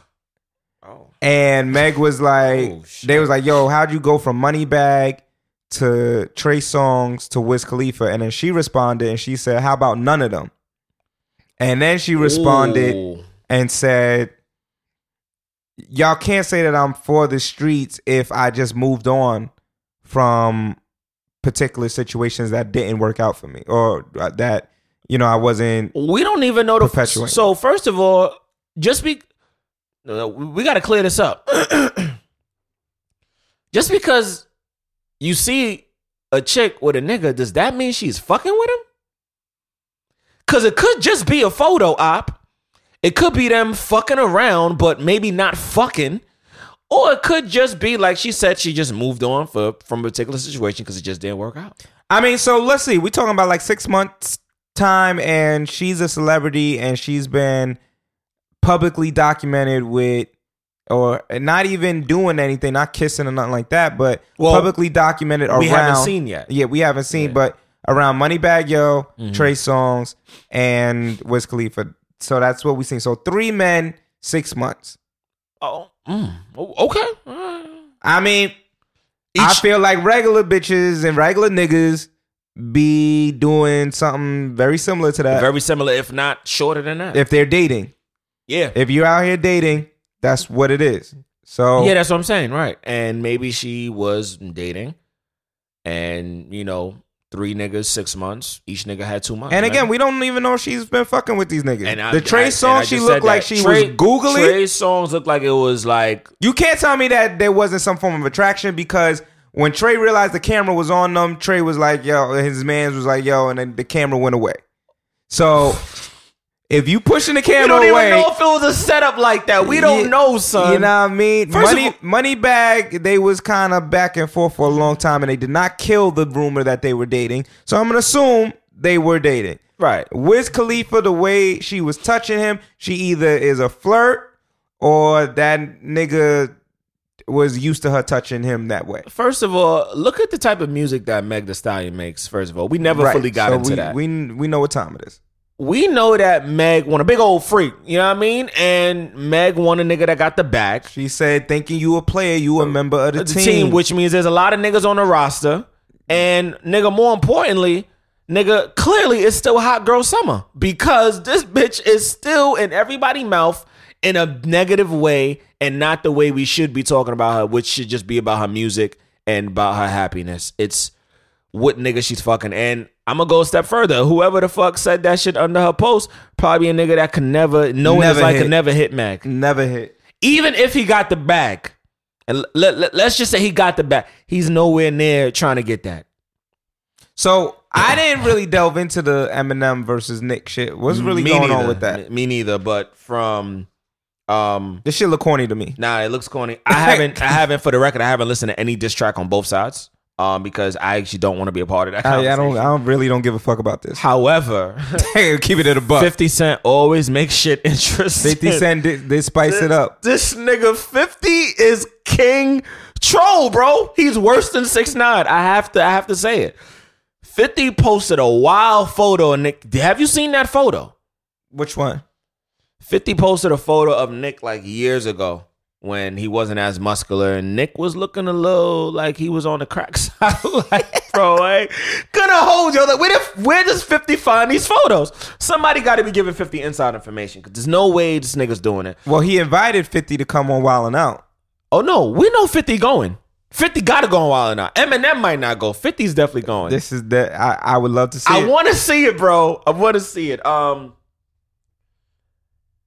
I don't know what type of man Nick Cannon is, but I do feel like Nick Cannon is a businessman. And I respect this move, though, because Eminem did bust the first shot. Eminem did bust the first clip. Yes, he did. Eminem made a sly comment on Fat Joe's verse. album. Yep. Right. Shout out to Fat Joe and Dre. I think I respect the fact that he said, "Oh, I'm gonna come back at you," but I just feel like you got to know your lane, and doing it through rap, then diss tracks. Eminem versus Nick Cannon sounds like nigga what? Right, Jay-Z versus a midget. It's not fair. Jay-Z's tall as fuck.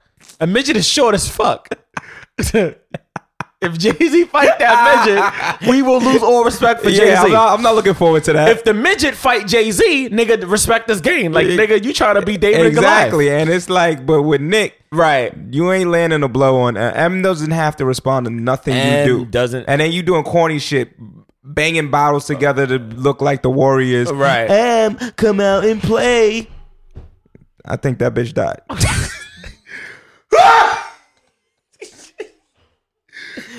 Somebody died in the office, y'all. I don't know what the fuck happened. They keep carrying bottles in bags. Don't y'all from me free.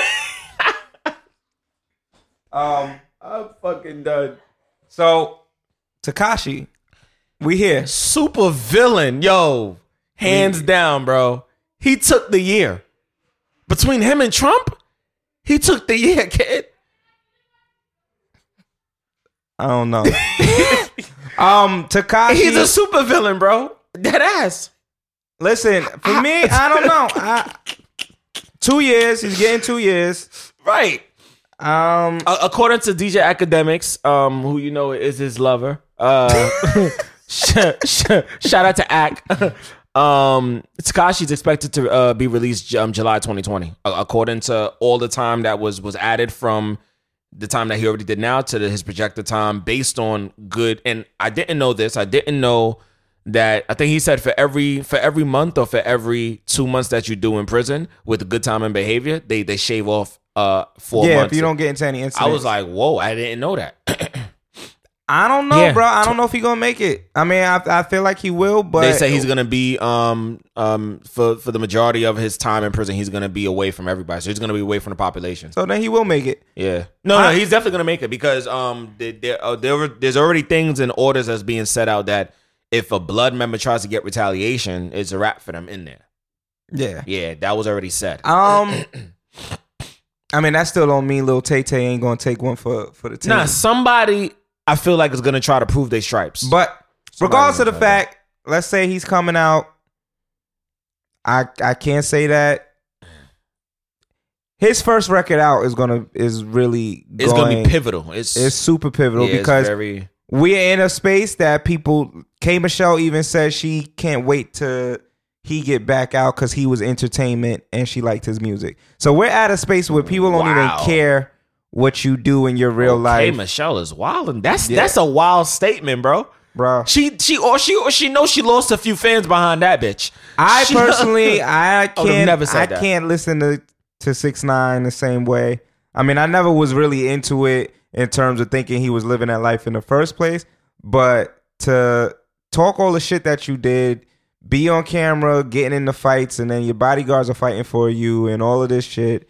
And then to dime on whatever, and I get it. Niggas going to jail. Yeah, I get it. Niggas fucked your baby mama, and they and they said that they was gonna kill you. So I understand that you really ain't feel like you had any affiliation to them. But I go back to what people have said, and that's if you decide to live that life, you gotta live by that life. If you want to live by that code, you gotta live by that code. You can't switch it up. Game's last album, Born to Rap, he said, yo, blood in, nigga, blood out.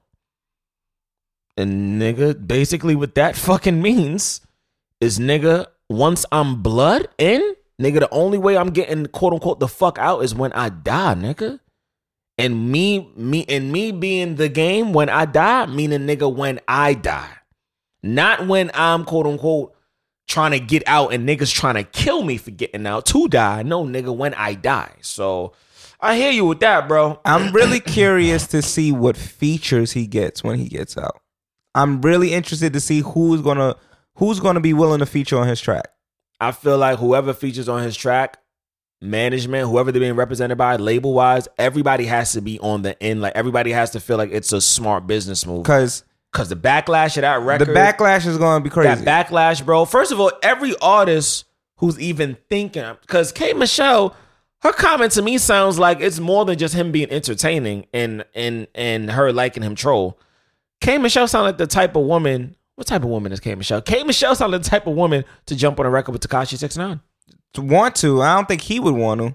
Nah, he wouldn't want to. With that $10 million deal, $10 million deal, nigga. I don't know. He has guaranteed money on the table. Like, nigga, as soon as you get out, nigga, here's your money up front. Make these fucking records. And I'm curious to see. I'm really interested to see who that first feature is going to be. I know that he's done work with A Boogie before, Nicki Minaj, 50 Cent.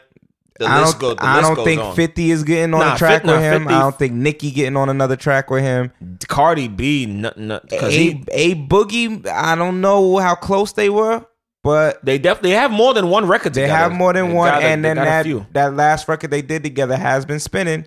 Bro, it spins every day. Swervin' is probably one of my favorite records with him, and I ain't gonna hold you. Yeah, Swervin' is. I'm like, damn, Swervin'. You know, just nobody is said, yo, still- kill that record. Nobody said kill that record because it's really A Boogie's record. So that's where my mind is. Tekashi's baby mama spoke on the fact that he wasn't going to be released yesterday, which was Wednesday. Right. And she basically said, I don't feel no way about it because he wasn't a father when he was out. So he's not a father when he's in. It's no different. So I have a question. Did she come up with that before or after niggas fucked her?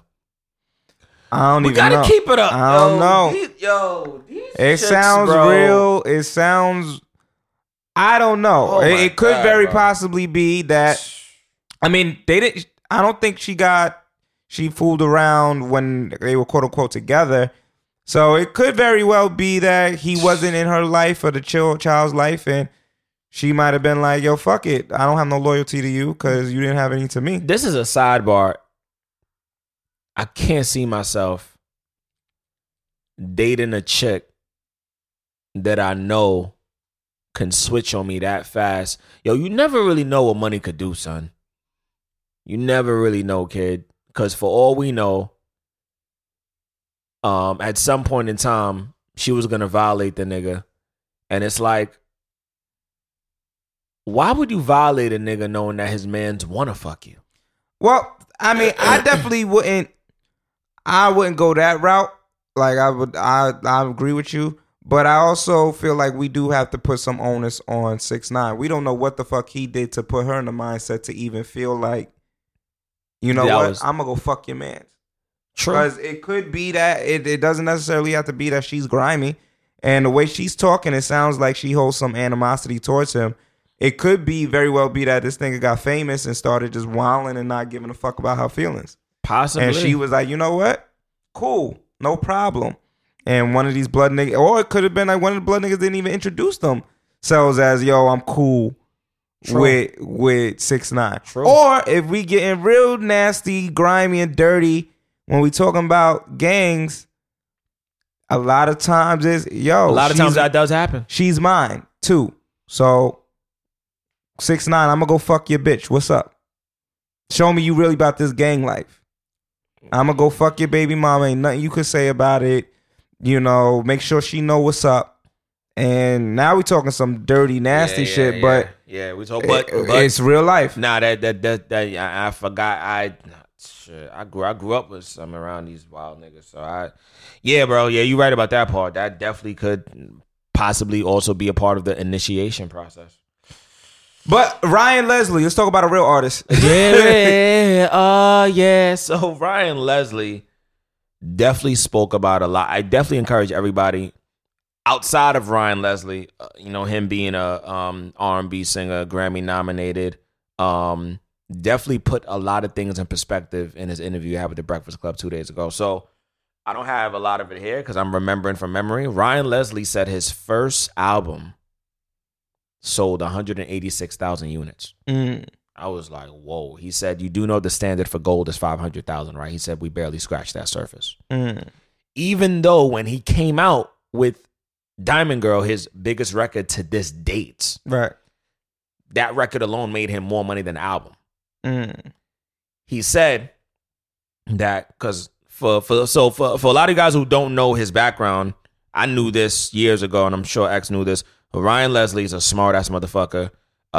Went to Ivy League school. He went to Harvard, graduated Harvard mad early because he was just that gifted, that talented, that smart. But he said that he was disconnected from the culture. He just went there, did his work as a student, graduated early, but he was connected from the culture of trying to get into this music industry. So he said when you go to schools like that, in order for you to be a part of that culture, you have to come with a network. He said he didn't come with the network. The network came after he blew up. Because what he went to school to study is not what he ended up doing in real life.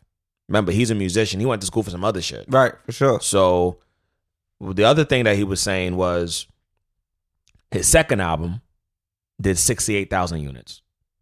I was like, God fucking damn. So he said after his 2 albums, he said he decided to take off all of his music off of all the streaming service platforms.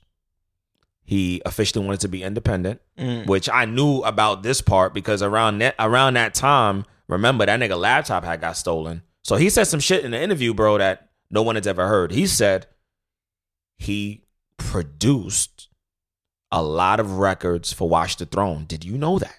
I was like, whoa.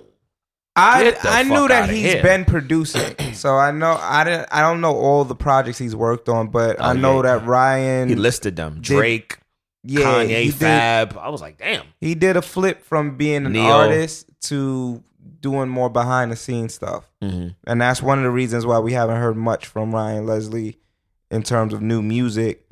And I know that that's partly part of probably how his brain works. He's realizing, all right, the money wasn't coming from being an artist, so let me produce, and let me get these royalty checks, and I'm getting more money. This just kind of like Elvana, like what happened with her. He so I didn't know this, even though I knew that he wrote a lot of her music, but I didn't know that Ryan Leslie is the reason why Cassie is Cassie. Didn't know that. Ryan Leslie said, this is what he said. Cassie went from he said 2,000 friends on MySpace to 650,000 followers within the span of a few weeks, because he said around that time, him and his friend figured out how to hack Google. So every time you put something in a MySpace search, it would be associated with Cassie's music page. And he said that, but he didn't give up how he was to do that. But he said, long story short, she's the only artist, he said, in history that you could track by fan sale. He was like, she had 650,000 fans on her MySpace page. That turned to 650,000 units for her first album. I didn't even know that shit. He said her first album went gold and did exceptionally better than his album, even though his album came out before her shit. He also said Diamond Girl was originally her record. I was like, this shit crazy. The reason why she didn't get it, she didn't show up to the studio that day, because around that time, he hinted that there was a triangle between him, Diddy, and Cassie. Which now lets me know Ryan Leslie was not only responsible for Cassie's career, at some point in time, he was with Cassie. Right. Diddy came. Diddy is the mogul at this point in time. Diddy still had more money. More control in the industry, more known.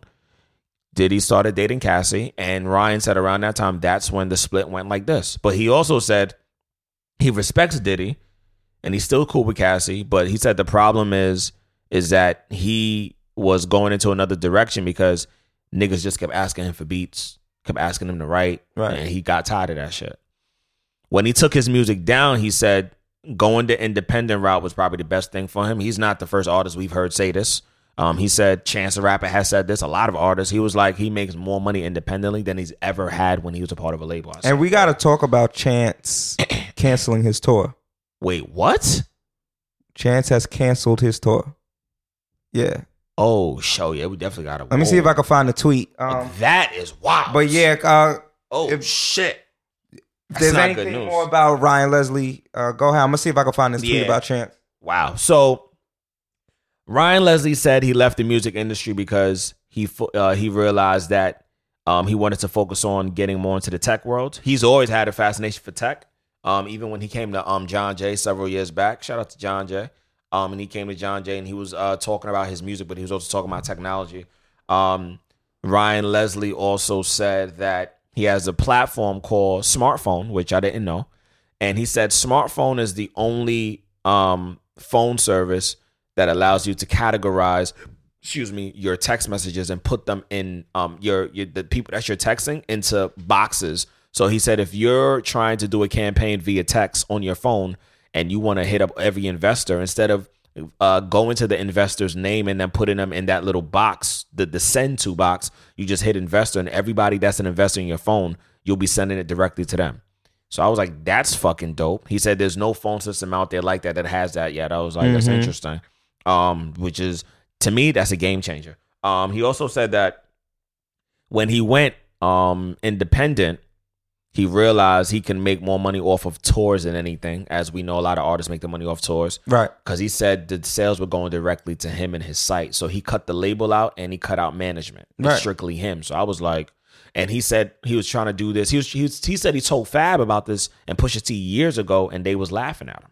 And he said, now look at what's happening. I mean, that's interesting because the point I was going to make is I feel like the only artists that can do this are artists who end up garnering a name early on, and then maybe shit isn't working out past that, but they still have enough clout from whatever record that everybody knows them from that they still have the buzz that when they do maybe become a producer, or when they do start putting on shows on their own, there's still people coming out. You can't do this as a starting out artist. No, hell fucking no, bro. Ryan Leslie said he's still making money off of Diamond Girl, bro. Nigga, what? Nigga, how many years that record came out? Oh, wow. Nigga. So for you to still be making money off that lets me know, nigga, you are that nigga because you figured it out for you. You figured it out for you. And he also was saying that he said Cassie is the precursor of helping change his career, but he said Drake is who took his career to the next level.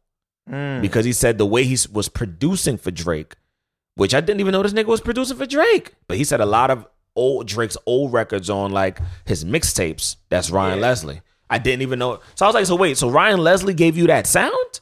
In my mind, I'm saying that's like, oh shit, interesting. Even Kanye's sound. Ryan has been in the background for a minute, for sure. Didn't know that, kid. Yeah.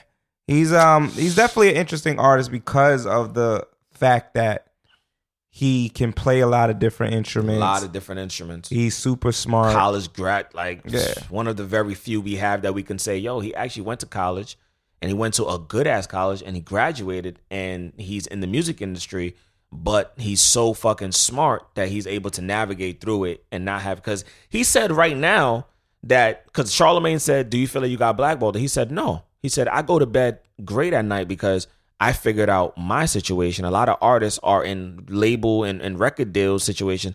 They stuck. Yeah, no, I think Ryan found his route and realized, all right, let me do it this way because I'm realizing trying to force it that way isn't going to work. Yeah. So let me find my route in another way of getting this money and staying. Because he said album sales. For him, that wasn't it. He said his name was bigger than his album sales. Yeah, definitely. The prestige of who Ryan Leslie was bigger. He was on everybody's record. And he said some shit to me that had me thinking, like, honestly, this is how I was thinking about the podcast. And we could talk about this more off air because we always talking about it. He was like, the future for certain artists like himself, if you're trying to go the route he's trying to go, study what he is doing.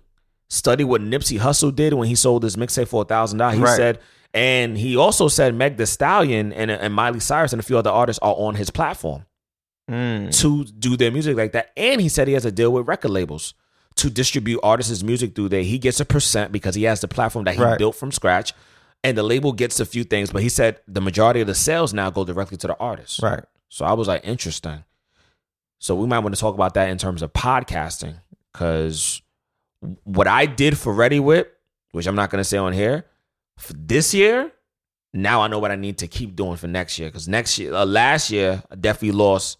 First year we did it, definitely lost bread, even though I sold the tickets for more. This year I made more money because I did something that I didn't do last year, even though the tickets were cheaper. Well, I mean, I think that plays a factor too. Sometimes definitely worked. Cheaper allows more people to buy. Right. And the more people buy, eventually... If 100 people are buying $20 tickets versus 20 people buying $40 tickets, right, it's going to just, the math is just going to play out different. So back to Chance. Yeah. So Chance put out a tweet and it goes, or rather he put this on Instagram. Okay. He goes, hey guys, I've decided to cancel the big tour. I know it sucks and it's been a lot of back and forth with reschedules and rerouting, but it's for the best. I'm going to take this time to be with family, make some new music, and develop my best show to date. I'm deeply sorry to anyone with a ticket who has supported me this past decade by coming to a show and rocking out with me, and I feel even worse for anyone who has planned on making this their first Chance concert. Thank you for an amazing year, and a huge thanks to my team and family for being so strong through the whole year. I promise to come back much stronger and better in 2020 and hope to see some of you guys there. I truly love you and God bless. Chance doesn't sound like he was mentally there, bro. For me, the most important line there is something going on. I promise to come back much stronger and better in 2020. That tells me everything that I need to know about what's going on with Chance. And we spoke about this earlier, and we said this last album just was not it. It didn't do it for him. It wasn't. I don't know who. Probably was a flop too. It was a flop. That's what the issue is. He can't sell tickets to this concert. He's talking about rescheduling and he wants to spend time with family, but he can't sell tickets. That's what it comes down to. Yeah, nobody's buying tickets. Nobody wanted to see that fucking the show equated to this album that he put out. And he's been pushing as if the album that people were bugging when they said, yo, Chance, this ain't it. Like, this album not gonna work. And he was like, oh, when I talk about loving my wife, y'all want to kill me, but when I talk about other shit, and it's like, it has nothing to do with it. It just wasn't a good project. I do think Chance is still one of the most talented individuals. I didn't even know Chance would be here this long, to be honest, when he first came out. I did once I heard Coloring Book. Coloring Book was phenomenal. Yeah, Coloring Book was good, but Chance was out way before that, and I didn't get into Chance personally until after he started fucking with Kanye, if I could be completely honest. I got into Chance when I went to Essence Fest. Okay. And I saw him perform. He had one of the best performances by far. And I was like, yo, his music is fire. And I listened to Coloring Book, and I was like, oh, nah, this is dope. And around the same time was when Life of Pablo came out, and Chance was on there. Right. But I heard the Chance verse, and I was just like, it was cool. But once I saw him on stage, I was like, nah, he's dope. Right. And then he came out with what's the name of this shit? The Big Day? Yeah, The Big Day. The Big Day. And The Big Day, which music is on the disc, but the cover of the album is a blank disc. Right. With diamonds in it. With diamonds on it, which is interesting. I think Chance can rebound. I definitely believe he can rebound. But I don't see him the same way. Me personally. I don't see him. I thought he was going to be one of the next up. Like, I thought he was going to be like the new guard of whatever we think about when we think about Meek, J. Cole, Drake, what you call it? Kendrick. Yeah, like that. He was going to be the new version of that. I don't know if he's going to be that. His next project will have to really show me what he's going to be. Chance. But we can talk about Nipsey, who really was probably, he now is considered one of the greats. So I'm glad this actually happened for me, because Nipsey Hussle dropped Victory Lap last year, February, if I'm not mistaken. I didn't get into Victory Lap until this fucking year. Me too. I always knew about Nipsey Hussle. I never listened to his music. If I can be, and if I did, it was on the radio, and he probably was on a verse. But I was never like, I'm gonna listen to it because I'm gonna listen to it. What happened was, I started to,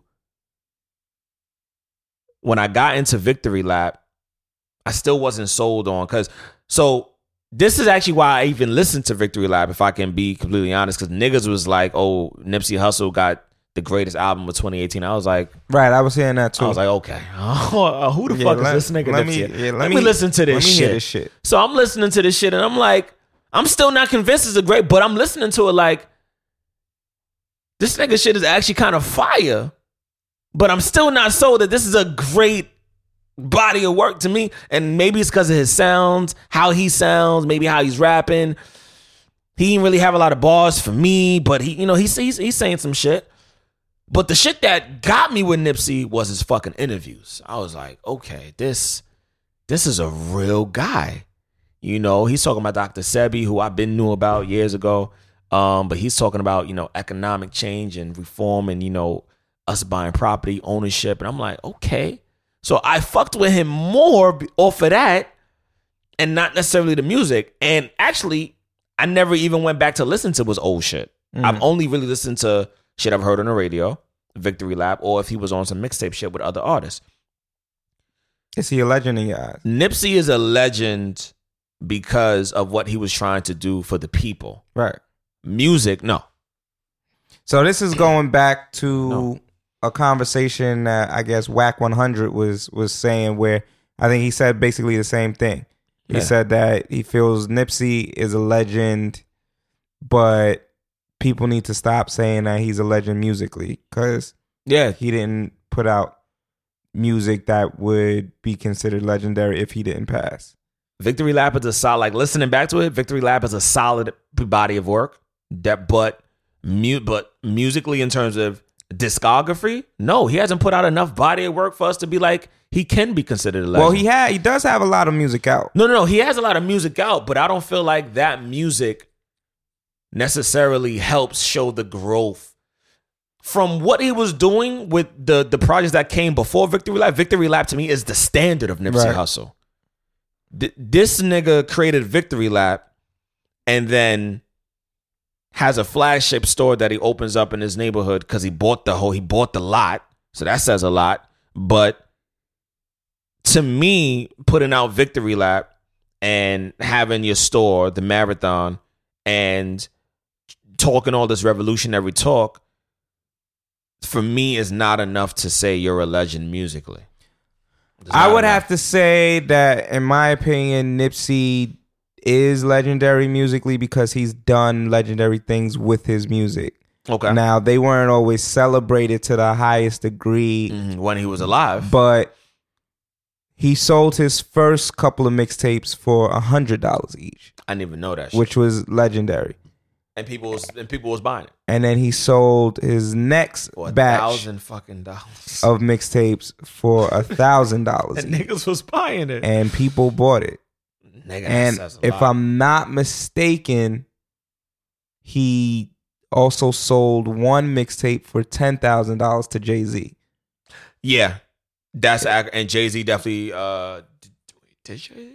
I think Jay-Z did buy it actually. Yeah. It was either 10. It was a crazy number like that. It was an extravagant amount of money, but and he was able to get Jay-Z to buy it. So if Jay-Z co-signing his shit and Jay-Z's buying it off you, that says a lot, boy. So to me, that's legendary shit that ain't nobody else did. And Victory Lap to me was a great body of work. I do think it was within the top 5 albums of that time frame. It grew on me because it didn't happen immediately for me. Like when I think I first listened to it when Charlemagne and Joe Budden did the wrap up, best and worst wrap up for 2018. Yeah. And they kept saying that Nipsey Hussle. I kept hearing about Nipsey. Right.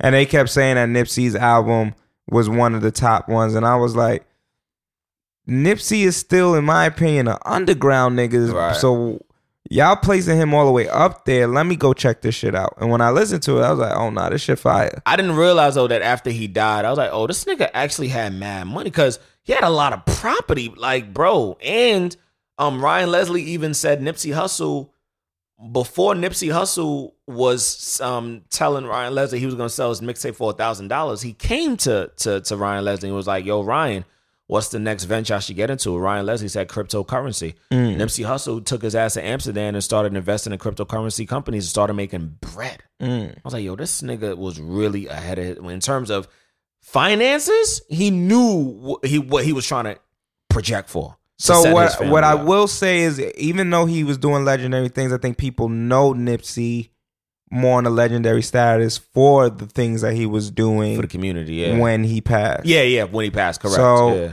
I mean, I personally feel like he's a legend musically because of knowing the actual details of what was going on in the background. But I can agree that most people know Nipsey not because of his music, but because of what he stood for and what he was doing when he ended up passing. One of Nipsey's first interviews, and big shout out to my guy Tariq Navar in Atlanta for the Groomsmith Barbershop, when he asked me and my partner to create a documentary for Nip. One of the things I learned about Nip is that one of his first interviews at age 16, he was talking about a lot of shit that he was talking about leading up to his death, but he was talking about that shit at 16. So he was talking about niggas got to stop buying fucking jewelry and cars and start to put their money in stocks and start investing at 16. I wasn't talking that talk at 16. I'm sorry. No. The average 16, and at that time he was already Crip, but he was also saying we got to get our mindset out of fucking niggas over and trying to take shit from other niggas or other sets and start to put shit in the set so that we can take over our communities to make them better. Because we all fucking live here. So a nigga that really should have listened to Nipsey is Kodak Black. Oh, who shit. is in jail. I read his shit. I was like, boy, I know we gonna talk about it. God damn. And he wrote, on October 29th, I was laced with an unknown substance here in Miami, FDC. That substance gave me an out-of-body experience and had me feeling like I was possessed and dying slowly.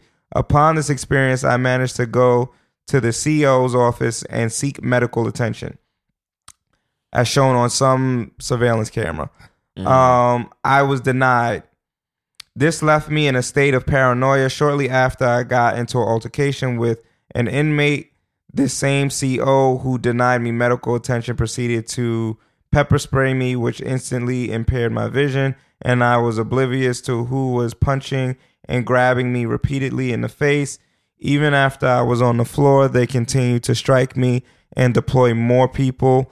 I was summoning for them to stop while gasping for my breath. This near-death experience felt like dogs were tearing at my skin while they were grabbing and beating me, while I was under the influence of this unknown substance that mysteriously hasn't popped up in my urinary analysis, and mysteriously the inmate I was fighting with went home the next day. I was beaten so brutally that I had to be taken to the box in a wheelchair. I have been here for 45 days without commissary, hygiene stressed out, and on psych meds, having to mourn the loss of my brother, Juice WRLD, behind the doors. Prior to this, there was a few inmates who intentionally beat up an officer and no charges were filed. He went on to say, let me see if I can grab this shit. I didn't even read that whole shit. Meanwhile, I got into a fight with another inmate, and this officer jumps in to inflict harm on himself and capitalize on my status as a local celebrity. I had officers tell me that the CEO was okay that night and that he is trying to go his route because he self-checked himself into a hospital. I have also heard officers tell me that the CEO has been back to FDC and bragging that he will have, I guess, $250,000 from me. I want to shed this light on police brutality and the tactics they use to cover their behinds. Justice for Kodak. Kodak, bro, I can't even believe I'm about to say this. Kodak, it's too late. I feel it's too late. I mean, I would never want. I always say this. We don't want to see black people in jail. You trying to cop a plea on some Meek Mill shit? Nah, nigga, it's too late, bro. Yeah, we don't want to see nobody go to jail. But I feel like, me personally, Kodak has had chance after chance after chance, and eventually something was going to catch up with him. And so I don't want to see or hear this, but I'm in the same boat with you where I'm like, bruh, it's like, what do you want? People warned you about this shit. The degradation on black women, that shit you said about Young Miami, bro. Nah, bro. You don't get a pass. Niggas like 6ix9ine don't get a pass. You know, we didn't want to see Roddy go to jail either, but niggas is rapping about we caught a body about a week ago. Nigga, somebody got to go to jail. Somebody got to do the time that y'all niggas is putting in your rhymes. Somebody got to go to jail. And, you know, now I'm just getting to a point personally where I'm like, man, fuck all this. We don't want to see black people go to jail shit. Y'all niggas is putting yourself in jail, which lets me know, nigga, you want to go to jail. Yeah. You rap about it in your music. You rap about all of the fucked up shit that you would do to a nigga. All the fucked up shit you would do to him and his bitch and his moms and whoever. And then you end up in jail, and now you writing this shit? Niggas is looking at you laughing right now, son. Somebody somewhere is laughing at you. I would say Kodak is a prime example of that. For sure. Hell yeah. It's like Him especially. because for me, it's like it's one thing to get one offense and you learn from that. Kodak has gotten a slew of charges within the short 2-3 years that he's been out as a influential artist. Big facts. And so it's like, bruh, every time I hear your name, it's either because of a good record or because of a jail charge or a charge. Right. Some crime. So I'm at a point where it's just like, I hear you, brother, but you're going to have to deal with this situation, and I hope you come out of it a better person. I actually don't hear him, actually. This is like... I hear him on the police brutality. I mean, if he's being brutalized, we can't ignore that fact. Yeah, he's being brutalized because he thought he can get away with brutally saying certain stuff on social media and in his music. And now, in a weird-ass way, the powers that be and his maker is showing him, nigga, you can't get away with this. So this is the price you now have to pay for the sins that you've committed daily, and you did not seek repentance. Yeah. So a piece of me feel like we said it with 6ix9ine, even though he has all that protection. Kodak ain't got no protection, and these niggas is quote unquote superstars. But look what happens when superstars end up behind bars. So, I had a question based off of one of the conversations that we had. Oh, spicy. And it was, what makes you confident to approach a girl or say some nasty shit to a girl? What makes you feel, what does that girl have to do to make you feel like, okay, she's open for this conversation to go this route? For me personally, to say some nasty shit. Or even approach. Let's start with approach. What makes you know that it's okay to approach said girl? I don't know what, because sometimes the woman doesn't have to do anything for me. Because I'm just a bold nigga. Right. So I don't even be thinking what I'm going to say. It'll be on the fly, or it could just be in my head. I'm trying to figure out a tone with my voice to say something, and then depending on how she responds to me will let me know which way this conversation can go. Now, if I'm trying to get to know her, I might not come off with no nasty shit. If I'm trying to fuck, I might go straight for the kill. But in terms of nasty shit, if that's going to be my first approach, it would either have to be based on something I see her post or something that she says that will make me say some shit, or it can just be from something that I'm thinking about that she may laugh about, and then I just go straight into it from there. Yeah, man, because it's interesting. I was thinking about times where maybe I've approached somebody, and what allows me to realize, oh, this person wants this conversation to go a certain type of way. And I think my initial thing is to approach. Sometimes it's a look. Sometimes it's like, all right, you've been in my circle 4 times in the last 15 minutes. So clearly it may, you want to see if a conversation can be struck.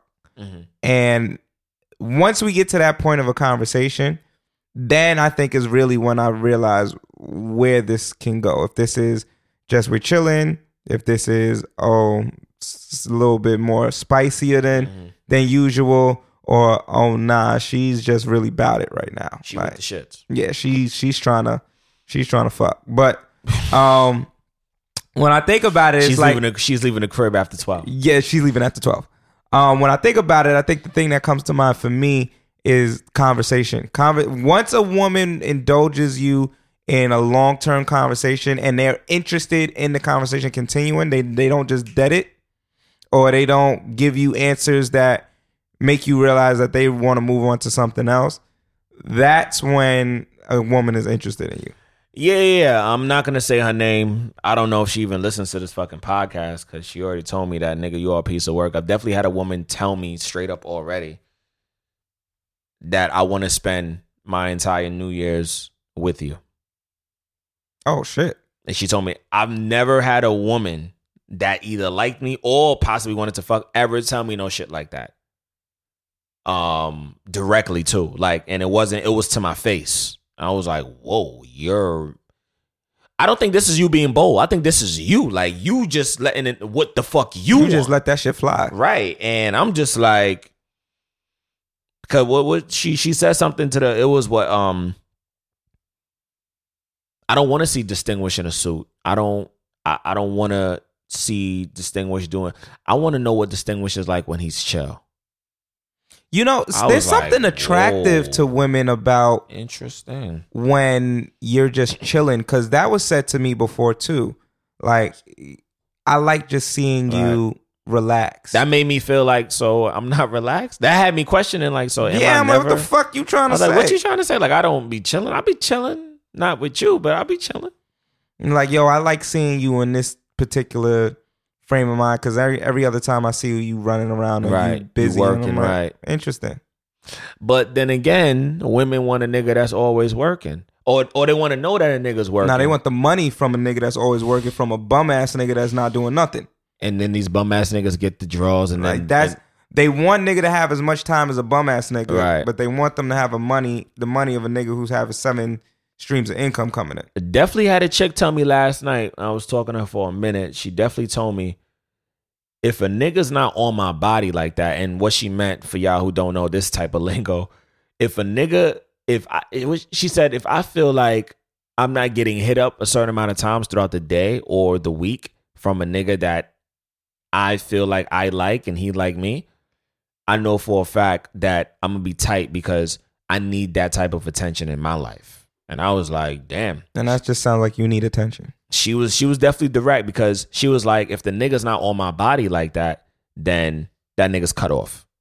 And I was like, I hate when I hear shit like that, to be honest. I didn't even like when I heard it, but I was like, she was like, no, because her thing was, I need to know that I'm being thought of. Nigga, you could be being thought of and a nigga just not hearing you. Yeah, and that God damn, son. I mean, I feel like that conversation always goes two ways. It's either like you have an insecurity and you need to just know that this nigga is just on your body just to feel like you're wanted by him, or it's just an attention thing and you just need attention on you 24/7. Right. And the only niggas that could do that is a bum ass nigga with no job or no aspirations. And the reality is, all of the hard working niggas is always fucking working to quote unquote give you what the fuck you want. But then when the nigga is either too busy or too whatever, he never has time for you. But then you want the same nigga that don't have time for you to have a job and be working and, have money. I used to consider myself a texter. Like, I used to find myself to be texting people all the time. I find it hard to find time to text these days, bro. Damn. Like, I'm a voice note nigga. These days. I send voice. My time is so occupied on a regular that I find it hard to text people. Right. Like, there's not much time where I'm like idle enough to hold a real long conversation with somebody. I'm always moving or I'm always doing something. So I was just like, it's never the fact of like, oh, I'm not thinking about this person. But times is like, yo, I'm busy throughout the day. And when I do get some downtime, like for instance, I worked all day, came here, I'm be home. It's gonna be 1 o'clock in the morning or some shit like that. And niggas gotta do the whole thing over tomorrow morning. So when am I texting you? You know what I'm saying? So I don't know, man. But another thing that I was thinking about was, have you ever had multiple options, right? Maybe 3-4 girls that you had the ability to go on a date with that day, and you end up picking the wrong chick, and you realize because when you got on that date, that shit just went left. I don't know about a date, but I definitely know that I think in one day, I smashed 2 or 3 chicks in one day. I was wilding out that day. And one of the chicks I fucked, I wish I never fucked her. That shit was, and it wasn't the fact that the sex was bad. It was after the sex was over, and I think I had put up a status about like white women or some shit. And she went off on me, and I was like, damn, I made this one status about another woman who's not a part of this race, and the chick got mad, and I couldn't fuck that chick again because of that status. And I was That's like, wild. yo, bro. And I was like, damn, son. I was tight. In terms of dating, yeah, there actually is. And she's popping up in my head a lot. It's definitely one chick I took out on a date. Like, I want to say maybe 2011, 2012. And I took her out, and I felt like I was initiating the date. But she really just was not that into me. And see, it's the funny part about it is I was tight because we just kept going out on dates, and I'm like, I'm spending money, but you really don't like me like that. the funny part about it though is like, so there's been times where maybe I've had like 2 or 3 girls that are interested in going out that day. And it's like, which one do I pick to spend my time with for that day? And it's like, I feel like there have been times where I picked the wrong one, where it's like, fuck, I went out with Alice and I should have went out with fucking Jillian that day, because Alice is out here bugging the fuck out. Right, trying to start a fight, all type of stupid shit. Alice costs mad money to go out with. Right, Jillian is like, I'm not gonna order the most expensive shit on the fucking menu. Yeah, Jillian might even be like, yo, come to the crib. Let's just chill. We could just order in. Right. All right, cool. Is it before 12 o'clock? Like, we might just watch a movie. Like, definitely gonna watch a movie. But it's funny to me because it's like, yo, damn. I wonder how many times niggas think about that when they like, yo, all right, so so-and-so want to hang out. So-and-so wants to go to the bar. So-and-so wants to go bowling. So-and-so's talking about they just want to chill. But so-and-so who wants to go to the bar got mad niggas on her. So I don't know what type of time she's going to be on when I meet her at the bar. So-and-so who want to go bowling catches an attitude all the time. And so-and-so who's available to just go and chill. Sometimes I have a really good time with her. Other times she just got too much going on. And it'd be like, damn, which one do I hang out with, if any at all? Because one of these motherfuckers is going to be winning the lotto and the other one is going to just make me feel like, why the fuck am I wasting my time? Nah, you're right. I was going to say something differently too, which kind of goes into this. I definitely was talking to somebody last night, and I was like, yo, sometimes I'll be wanting to reach out to you. But if I could be completely honest, I don't, because the perception of the world that's being perceived to me from your stories is that you live in, you live in your life. And I feel like if I say something or interject into that, I'm almost like trying to infuse myself in it when I feel like it needs to be organic, because I'm like, I feel like I've been reaching out to you and you don't reach back out. So I feel like I'm not even a part of that. And then I took it a step further and was like, if I could be honest, I feel like if I hadn't met you when I met you, and I just so happened to see you on the IG and follow you, I probably would have told myself around the time of me following you that I could never even get that girl. Wow. And she was like, whoa. She was like, you think I'm like that? I'm like, well, I'm talking to you now, so I know that there's other things that people will never really know about you unless they really talk to you. I was like, but I've also seen you with your makeup off. So I know in my head, there is a different you that comes on and off when that makeup is not on your face. Because when your makeup is on, from what I see on social media, it looks like everything is good, everything is great, fine, and dandy. But we talking now, and I know some shit that niggas do not know on social media. Nigga, this is who you really are. Like, it looks one way, like you live in a crazy life, but we know that there's demons involved, there's hurt involved. Shit, you telling me that there's days where you just want to be like, fuck it. And we were just having that conversation. I was like, I don't think that's me being insecure. I think that's just me being a bit real, but at the same time, maybe it is insecurity, because I was like, you're actually not the first person that I felt this way about. I was like, I've smashed chicks and told chicks after, like, yo, I didn't even think I could smash you. And chicks is like, wow. And I was like, look at you, and they're like, man, and me saying that makes the chick now then say, I'm thinking she's all that. And the chick is looking at me like, nigga, I'm not even all that. I'm like, God damn, son. And This shit is deep, boy. I think you'll be surprised at how many women think of themselves as not as bad or as much of a catch but they as look you. that way in your eyes, and well, in our eyes. Yeah, look and are internalized. And I think this goes back to this post that I wanted to talk about. So this girl put up that after having a dude chase her for over 10 years, she finally let him hit. And after he hit, the nigga ghosted her. He just did. And so... Oh, shit. That... Wait, this was a post on Facebook or IG? This was on IG. And so... Is this real? Is it a real story shit? Yeah. Nigga. Shorty, let me see if I can... That is wild. Yeah, so, yeah, Shorty, I think she might have put it on Twitter first. And then it got moved to IG, and it was like, I curved this dude for 10 years, and when I finally let him hit, he ghosted me, laugh my ass off. I hate men. But for me, I'm like, what is the time limit? Laugh your ass off. You hate men. That nigga couldn't wait to hit at that point. What is the time limit before you go from, I really want to have a relationship or see how to build with this person to, you know what, if I get the opportunity to fuck, I'm just fucking and that's it. What is the time that you have me chasing you? Because we're gonna need a chick on here to re-ask that question too, so she could give that fucking answer. But we will ask this on social media. Me personally, bro, this goes back to when we was talking about the dating shit.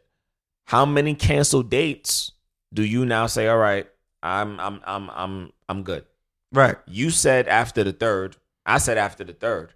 A piece of me actually feels like maybe almost after the second, because I don't think it's a coincidence that the first time I asked you to go on a date and you like, we're going to do it, and then it gets canceled, and I'm like, could we reschedule? If the second time after that, if it gets canceled or rescheduled at that point, I'm irritated now, because I'm like, all right, this is going to be our second time rescheduling this shit now. I'm annoyed now.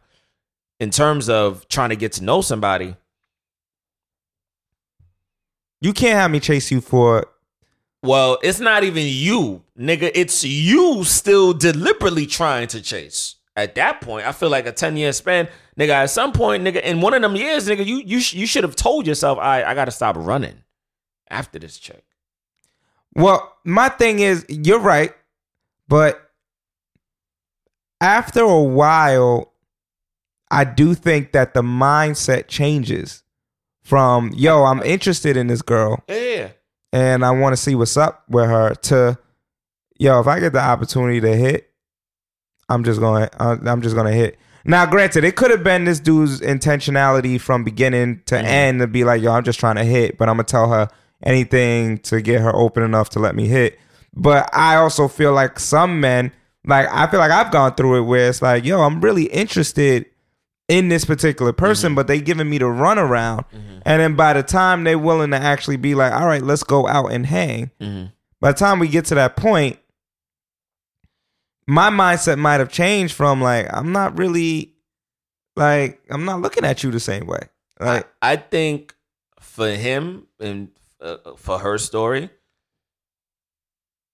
there's a possibility he went from really liking her, and as these fucking 10 years dwindled their ass on down, by the time it got to the 7th, 8th, 9th, he was like, the moment I get an opportunity to fuck, I'm gonna fuck the shit out of her and ghost. I think when he fucked, he knew instantly he was gonna ghost her. I think for her, unfortunately, some women like her think that if they string a nigga along or give the appearance that they're stringing a nigga along for that X amount of time. And let's keep it a buck. Keep him as a second string nigga. He on the bench. And I'm gonna date all these other niggas. I'm gonna date all these other niggas around him. Probably niggas that he know. Probably niggas he introduced me to. I'm gonna fuck them.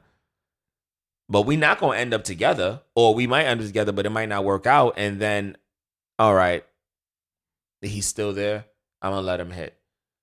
So I think her defense mechanism was when she said, laugh my ass off, I hate men.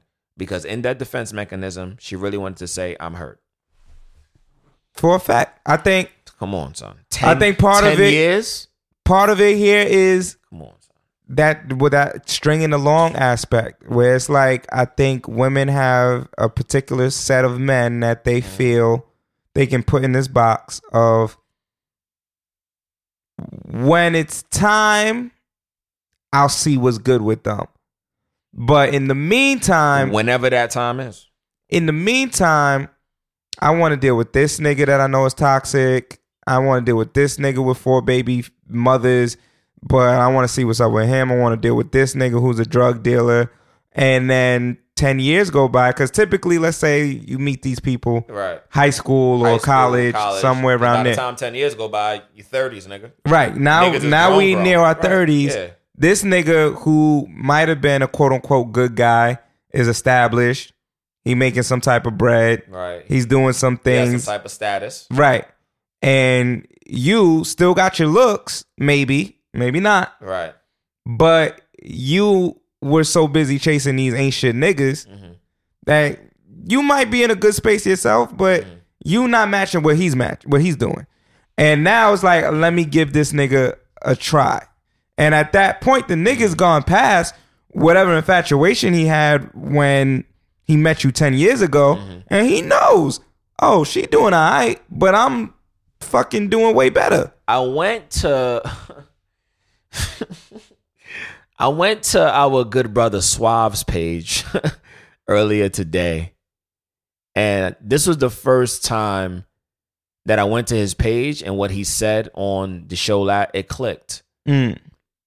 When he was like, because I think I said something alluding to like women and looks, and he was like, no, nigga, it's when you elevate, you start to look at them different. Right, yeah. Not when they elevate. Nigga, when you elevate. So I'm looking at his page, and I'm looking at certain shit, you know, him with women, and, you know, him smoking or drinking, or just him chilling. I'm just like, yo, what's gonna happen if for every time a nigga feels like he's not in a place where he's elevated, and then he gets to a place where he elevated, and he's looking at the women that he was dealing with versus the women that he's around now, did that mean that he had to elevate to see that at that point the woman that he even was dealing with, or women he was dealing with, wasn't shit? Or did he have to elevate for him to realize they was never shit? Because technically he's not even the same place as them no more. Mentally, physically, financially. That nigga's me. But what I will say, oh shit! What I will say is, it's not so much the realization that said woman isn't shit. It's the realization that the space that they're in, or whatever it is that you were really attached to in the beginning, you've transcended into a new level where that what used to be, yo, this is the pinnacle, is now just cool. And that's happened with a slew of people in my past, where it was like, at that time, I put the pussy on a pedestal. I was like praising the fact that I was around the pussy. Like, and the people attached to the pussy were not on my status then. We're breaking down the science. But yeah, we breaking down the science, man. Some doing the math. Getting hurt, you got doing the math, man. You're gonna be mad right now. But what it was for me was, I knew that those people couldn't match what I was doing at that moment in time. Right. Whether it was because they didn't have the same financial stability or whatever have you. It's ambition, bro. But I put them in a space mentally where they felt they had control, or they felt they were better than me. Right. And that I should be chasing them. And it wasn't until I found whatever confidence or found whatever elevation to be like, nah, you cool. Right. And some of that might have just been keeping it a buck. dealing with a next chick that I thought was a level higher, and it was easy to deal with them versus I'm chasing this chick and you not even as whatever as this chick. You might not be as badass, or you might not have as much money, or you might not be in the same space as this chick, and I'm chasing you, shorty, and you giving me the runaround. You must be out your goddamn mind. So it comes to a point where it's like, yo, what are you doing? And then I also think there's a realization you just, as you get older, where it's just like, you just learn when you try hard, when you die hard. So for me, I'm getting to a point where the realization is not even, it's not even the vagina no more. It's the woman. Yeah. Because we're going to fuck around and do the same moves with this chick and this chick and this shit. It's going to be the same shit. It all comes down to that person, that woman. And if you feel like you're at an elevated space and you feel like the person that you're dealing with at that time is also at an elevated space, the difference between her versus the chick you was with is, nigga, who's elevating who? That's a fact. And who's really elevating who? Because if you're not elevating me and I'm elevating you, technically I don't need to be with you, because you're not even showing me that you can help elevate me or teach me some shit. That's a fact. And I guess that kind of somewhat segues into this other topic regarding what's the difference between making multiple mistakes and being toxic to your partner. So, for instance, a nigga they cheated 3 times in a relationship. God damn. At what point does it change from making that same mistake for whatever circumstance versus no, you're just now a toxic partner? I feel like if a nigga cheats once and the chick stays, there's a possibility that the nigga's gonna cheat again. Because I feel like indirectly that nigga knows that the truth was exposed. There's a possibility that he can hide it because she stayed. But what if she didn't find out? I think if he keeps cheating, then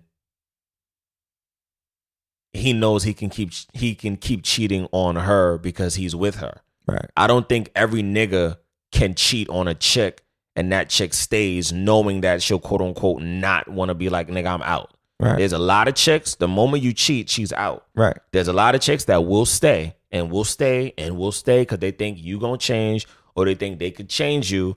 But if you already get with a chick and you know deep down inside that you could do some shit with her or to her and she's gonna stay, you've literally told yourself that you can manipulate that chick and it's just gonna work out. I think when it gets toxic is what I'm still saying is when that chick stays. Yeah, I think. Yeah, when she stays and you keep doing, it's toxic. For me, I think it's intentionality.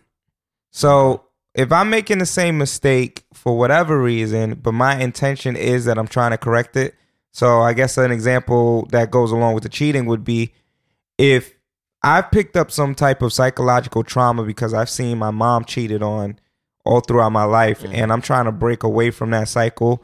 But for me, it's been normalized. Right. It's just been like an okay thing. It's been an okay thing, but I realize that it's hurting you every time it happens, and I'm trying to get away from that. My intentionality isn't to be toxic to you, but I am still doing something that's harmful and hurtful. Right.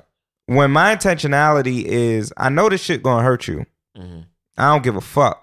Right. Because I want to get my nut, or I want to be able to see whatever girl I want, but I still don't want you to go anywhere, and I still want you to feel like it's just me and you, one and only, but I'm out here creeping. Right. That's when I feel like toxicity becomes way more prevalent, and that's the difference between, yo, I've made this mistake multiple times versus, nah, I'm toxic and I'm fucking your life up. Now, I know there's people that would disagree and be like, nigga, if you make me miserable, you're toxic. But that's when we get into the realm of perception And I feel like that's tricky because your perception may be different from my perception, and my behavior may be interpreted a different way than what it's supposed to be interpreted.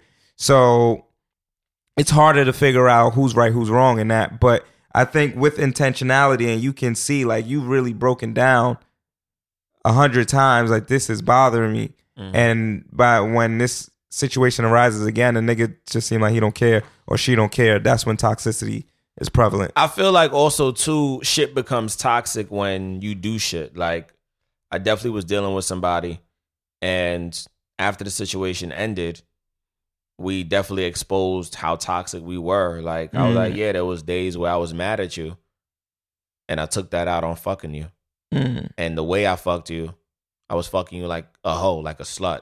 And I deliberately was putting anger into every stroke just to get that nut out. And it wasn't like a making love thing. And then the person then said to me, I did the same thing to you. And I was like, damn. And those were things we never really spoke about, but we were speaking about it after the fact that everything concluded. And then there was also times where we would just say stuff just to say it because we really didn't want to say what we really wanted to say. Right. So we said it over text or voice note, but we wasn't face to face. And I just remember years ago being in a relationship years ago, and I definitely had a conversation that almost turned into an argument with one of my exes, and she yelled at the top of her lungs, "Do it, nigga, hit me!" And there was other people in the house, and I just looked at her and smiled, and she walked all the way in my face and was like, "Hit me, nigga! You know you want to hit me, just do it." And I was like, I'm gonna leave, and I just left. Yeah. And then I had to go upstairs and tell everybody, I know you guys heard that. They were like, heard what? This thing on show. I was like, I know everybody heard what just happened. I did not place hands on her, and I'm walking out the house. I'm not running out the house. I'm walking out of the house because I don't want to have an altercation with her. And I just left. And a lot of that, I think, that was wild. That was a wild situation. that also reveals things, though. That reveals that for that particular person, you hitting them might have actually been a release because they couldn't deal with the emotional back and forth. So they rather it turn physical, something that they could feel and get over with. Because once that pain of someone putting hands on them happens, then they can feel the hurt and they can heal from the hurt, and that release happens instead of dealing with the actual emotions at play. Right. Which is a scary place to be in, but for some people, you know, once they've been through certain traumas, they only know how to deal with situations through trauma. And that's scary. And it segues us perfectly to Shorty, who is getting the Jussie Smollett Award for faking her own kidnapping. Yo. What's her first name? Carol? Yo, bro, she's going to jail for everything in the book, my nigga. She's definitely going down. They have to hit her with fat time. I don't know. So I was reading the full story today. So for those of you guys who don't know, so this young woman staged her own kidnapping because she was about to be sent to Honduras. Right. She thought that it would be smart to stage it so that her mom would probably, I guess, have second thoughts on not sending her, but the shit backfired. And more importantly than that, like me and you was talking about earlier in the week, my nigga, she sent the whole country. Not the country was in a frenzy. In a panic, because this this epidemic with young, girls, sex trafficking is crazy. So when it first happened, I didn't look into it yet. I was like, I'm gonna give it the first 48. And then the first 48, the bitch lied. I'm like, God damn, not even 3 days. I definitely didn't jump on it when it originally happened. I didn't jump on it either. I was like, I mean, when it did happen, I was like, oh my gosh, like, this is crazy. I said, this is too close to home. I said, nigga, in the Bronx? Nigga, that's right there. And watching that video is disturbing. Oh yeah, seeing her watching getting kidnapped, the way she in front of her mom, and trying that to give feeling, your moms a heart attack. and that feeling of being a parent, you trying to fight for your child and you lose, and they pull off with your child, and you don't know what is going to happen to your child.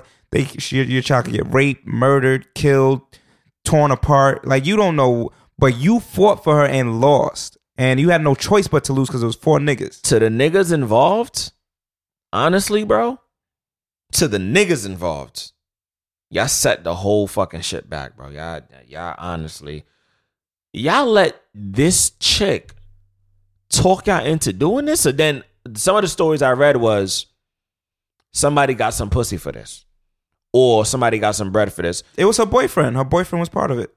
Yeah, her boyfriend was part of the kidnapping ploy. All right. So he got to go to jail too. He got because I don't think she's going to jail. She's 16.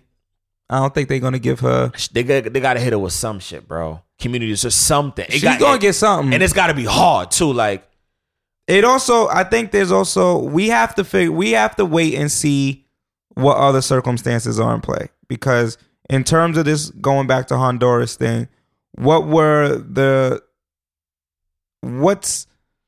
the details surrounding that? I feel like she was a disobedient child, and her mother could not handle her no more. And her mother said, I got to bring you back home. Well, from what I heard, the whole family was trying to go back to Honduras, and they wanted to take her with them, and she didn't want to leave. She wanted to stay in America. But who was she going to stay with if the whole family's leaving? The whole family. That was the whole thing. Let me get kidnapped.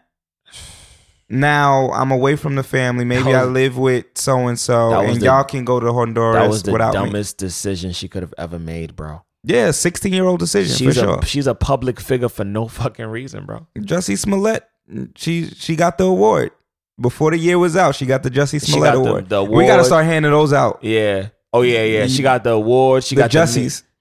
She got the memes. She got the awards. Niggas making skits. Niggas making skit, bro. We done seen SNL probably is gonna make a skit about this shit, bro. It's touchy though, because it is touchy because it's not funny. A lot of women I saw in an uproar and was like, "Yo, I know women close to me that have got kidnapped. I've never seen them again." I'm like, "Ooh, that's tough." Can't be playing around with this shit. Like, my other thing though is it could have something to do with immigration and the fact that, you know, the country is wilding out in terms of immigration. So that's why I don't want to jump to conclusions yet. I need to hear more information because I need to know, one, why did the family want to move back to Honduras? It's a great point. 2, why did she want to stay? And why did she think it was okay to do that? And why does she want to go to this extreme to stay in America? That's a crazy extreme, bro. Bro, my Amber Alert was going off so much that day. I really didn't check it. I was so desensitized. I was like, nah, I can't. I was like, another chick? That video was traumatizing. Then it said the Bronx. I was like, oh. I didn't even watch the video. I was like, I can't watch the other video that's traumatizing, that 11-year-old boy getting slammed on the floor by that officer. Oh, yeah. Sean King is right. That nigga got to go. And that same day, he was definitely fired. But more needs to happen now because I still don't know why he did it. And I found out that the kid had autism. So you slamming around an 11-year-old autistic child. He's getting fired. Gotta go to jail. Gotta get fined. He's getting fucked up when he gets to jail. Oh yeah, he can really get fucked up. Yeah. So, bro, you want to wrap up? Yeah, man. So the tough knot. Listen, man. As a society and as a human being of the world, I feel like it's important that we continue to use our God-given talents, gifts, power for the greater good, because we see that once it's in the hands of the corrupt, corruption only begets more corruption. And where we're going as a society, I feel like there's so much negativity in the atmosphere. There's negativity in conversations. There's negativity happening behind closed doors, contracts, that we don't have enough people saying, this is wrong. Let's stop. Let's recalibrate. Let's rethink what the fuck we're about to do. We need more people to start speaking up, because clearly they're not doing a good job at that. Dad would say, keep your eyes open. We're in a space where it's easy to get engulfed and sucked into the moment. It's easy to get sucked into entertainment. It's easy to want to escape everything that's going on and just ignore it. But we're living in a time where you have to keep your eyes peeled. You have to be abreast and know what's happening. We have a situation now in New York where they're trying to take away bail. And in doing so, you got people who are fear-mongering the fact that if they do take away bail, that means that killers and rapists are going to be put on the street, and that's not true. And they're glossing over the fact that bail disproportionately affects lower-income individuals and people who are disenfranchised. And so that's the whole merit of trying to take away the bail system. However, keep your eyes open, be vigilant, be abreast of what's going on, understand your propositions, understand what's happening, know the difference between a president getting impeached and removed, knowing what's going on and the nuances, because we live in a very intricate world with silos here and there. And if you're not keeping your eyes open, you're not keeping your mind clear, it's very easy to miss some things or let some things go. And next thing you know, there's Face ID recognition for you to leave your apartment. Is fingerprint identification for you to get into a building. And with that, now the government knows where you're at, who you with at all times. So we got to stay vigilant. We got to make sure that our eyes are peeled, and we're not talking conspiracy theories anymore. We're talking real life. Nah, definitely not talking conspiracy theories. This is definitely real life. This has been another episode of Dad Hats and Bow Ties. Happy holidays. Happy Christmas. Merry Christmas. Happy Kwanzaa. If you celebrated Hanukkah, happy Hanukkah. We are getting closer to the new year, and you guys will be getting that wrap-up episode very soon. Stay tuned. Dad Hats and Bow Ties. Make sure you follow us on Stitcher, iHeartRadio, Apple Podcasts, YouTube, Instagram, SoundCloud, Facebook, and all other streaming platforms that you get your fucking podcasts. We come in 2020 is a different vibration for us. We're going to be up there with Joe and all the other fucking podcasts that you listen to. You're going to love us like you love them. Facts. And we want you to be able to say, hey, we knew them when they was just, we want you to be them niggas. Exactly. Because if you them niggas, you're going to get blessed. Anybody else coming on after the wave, slow for you, check. Peace.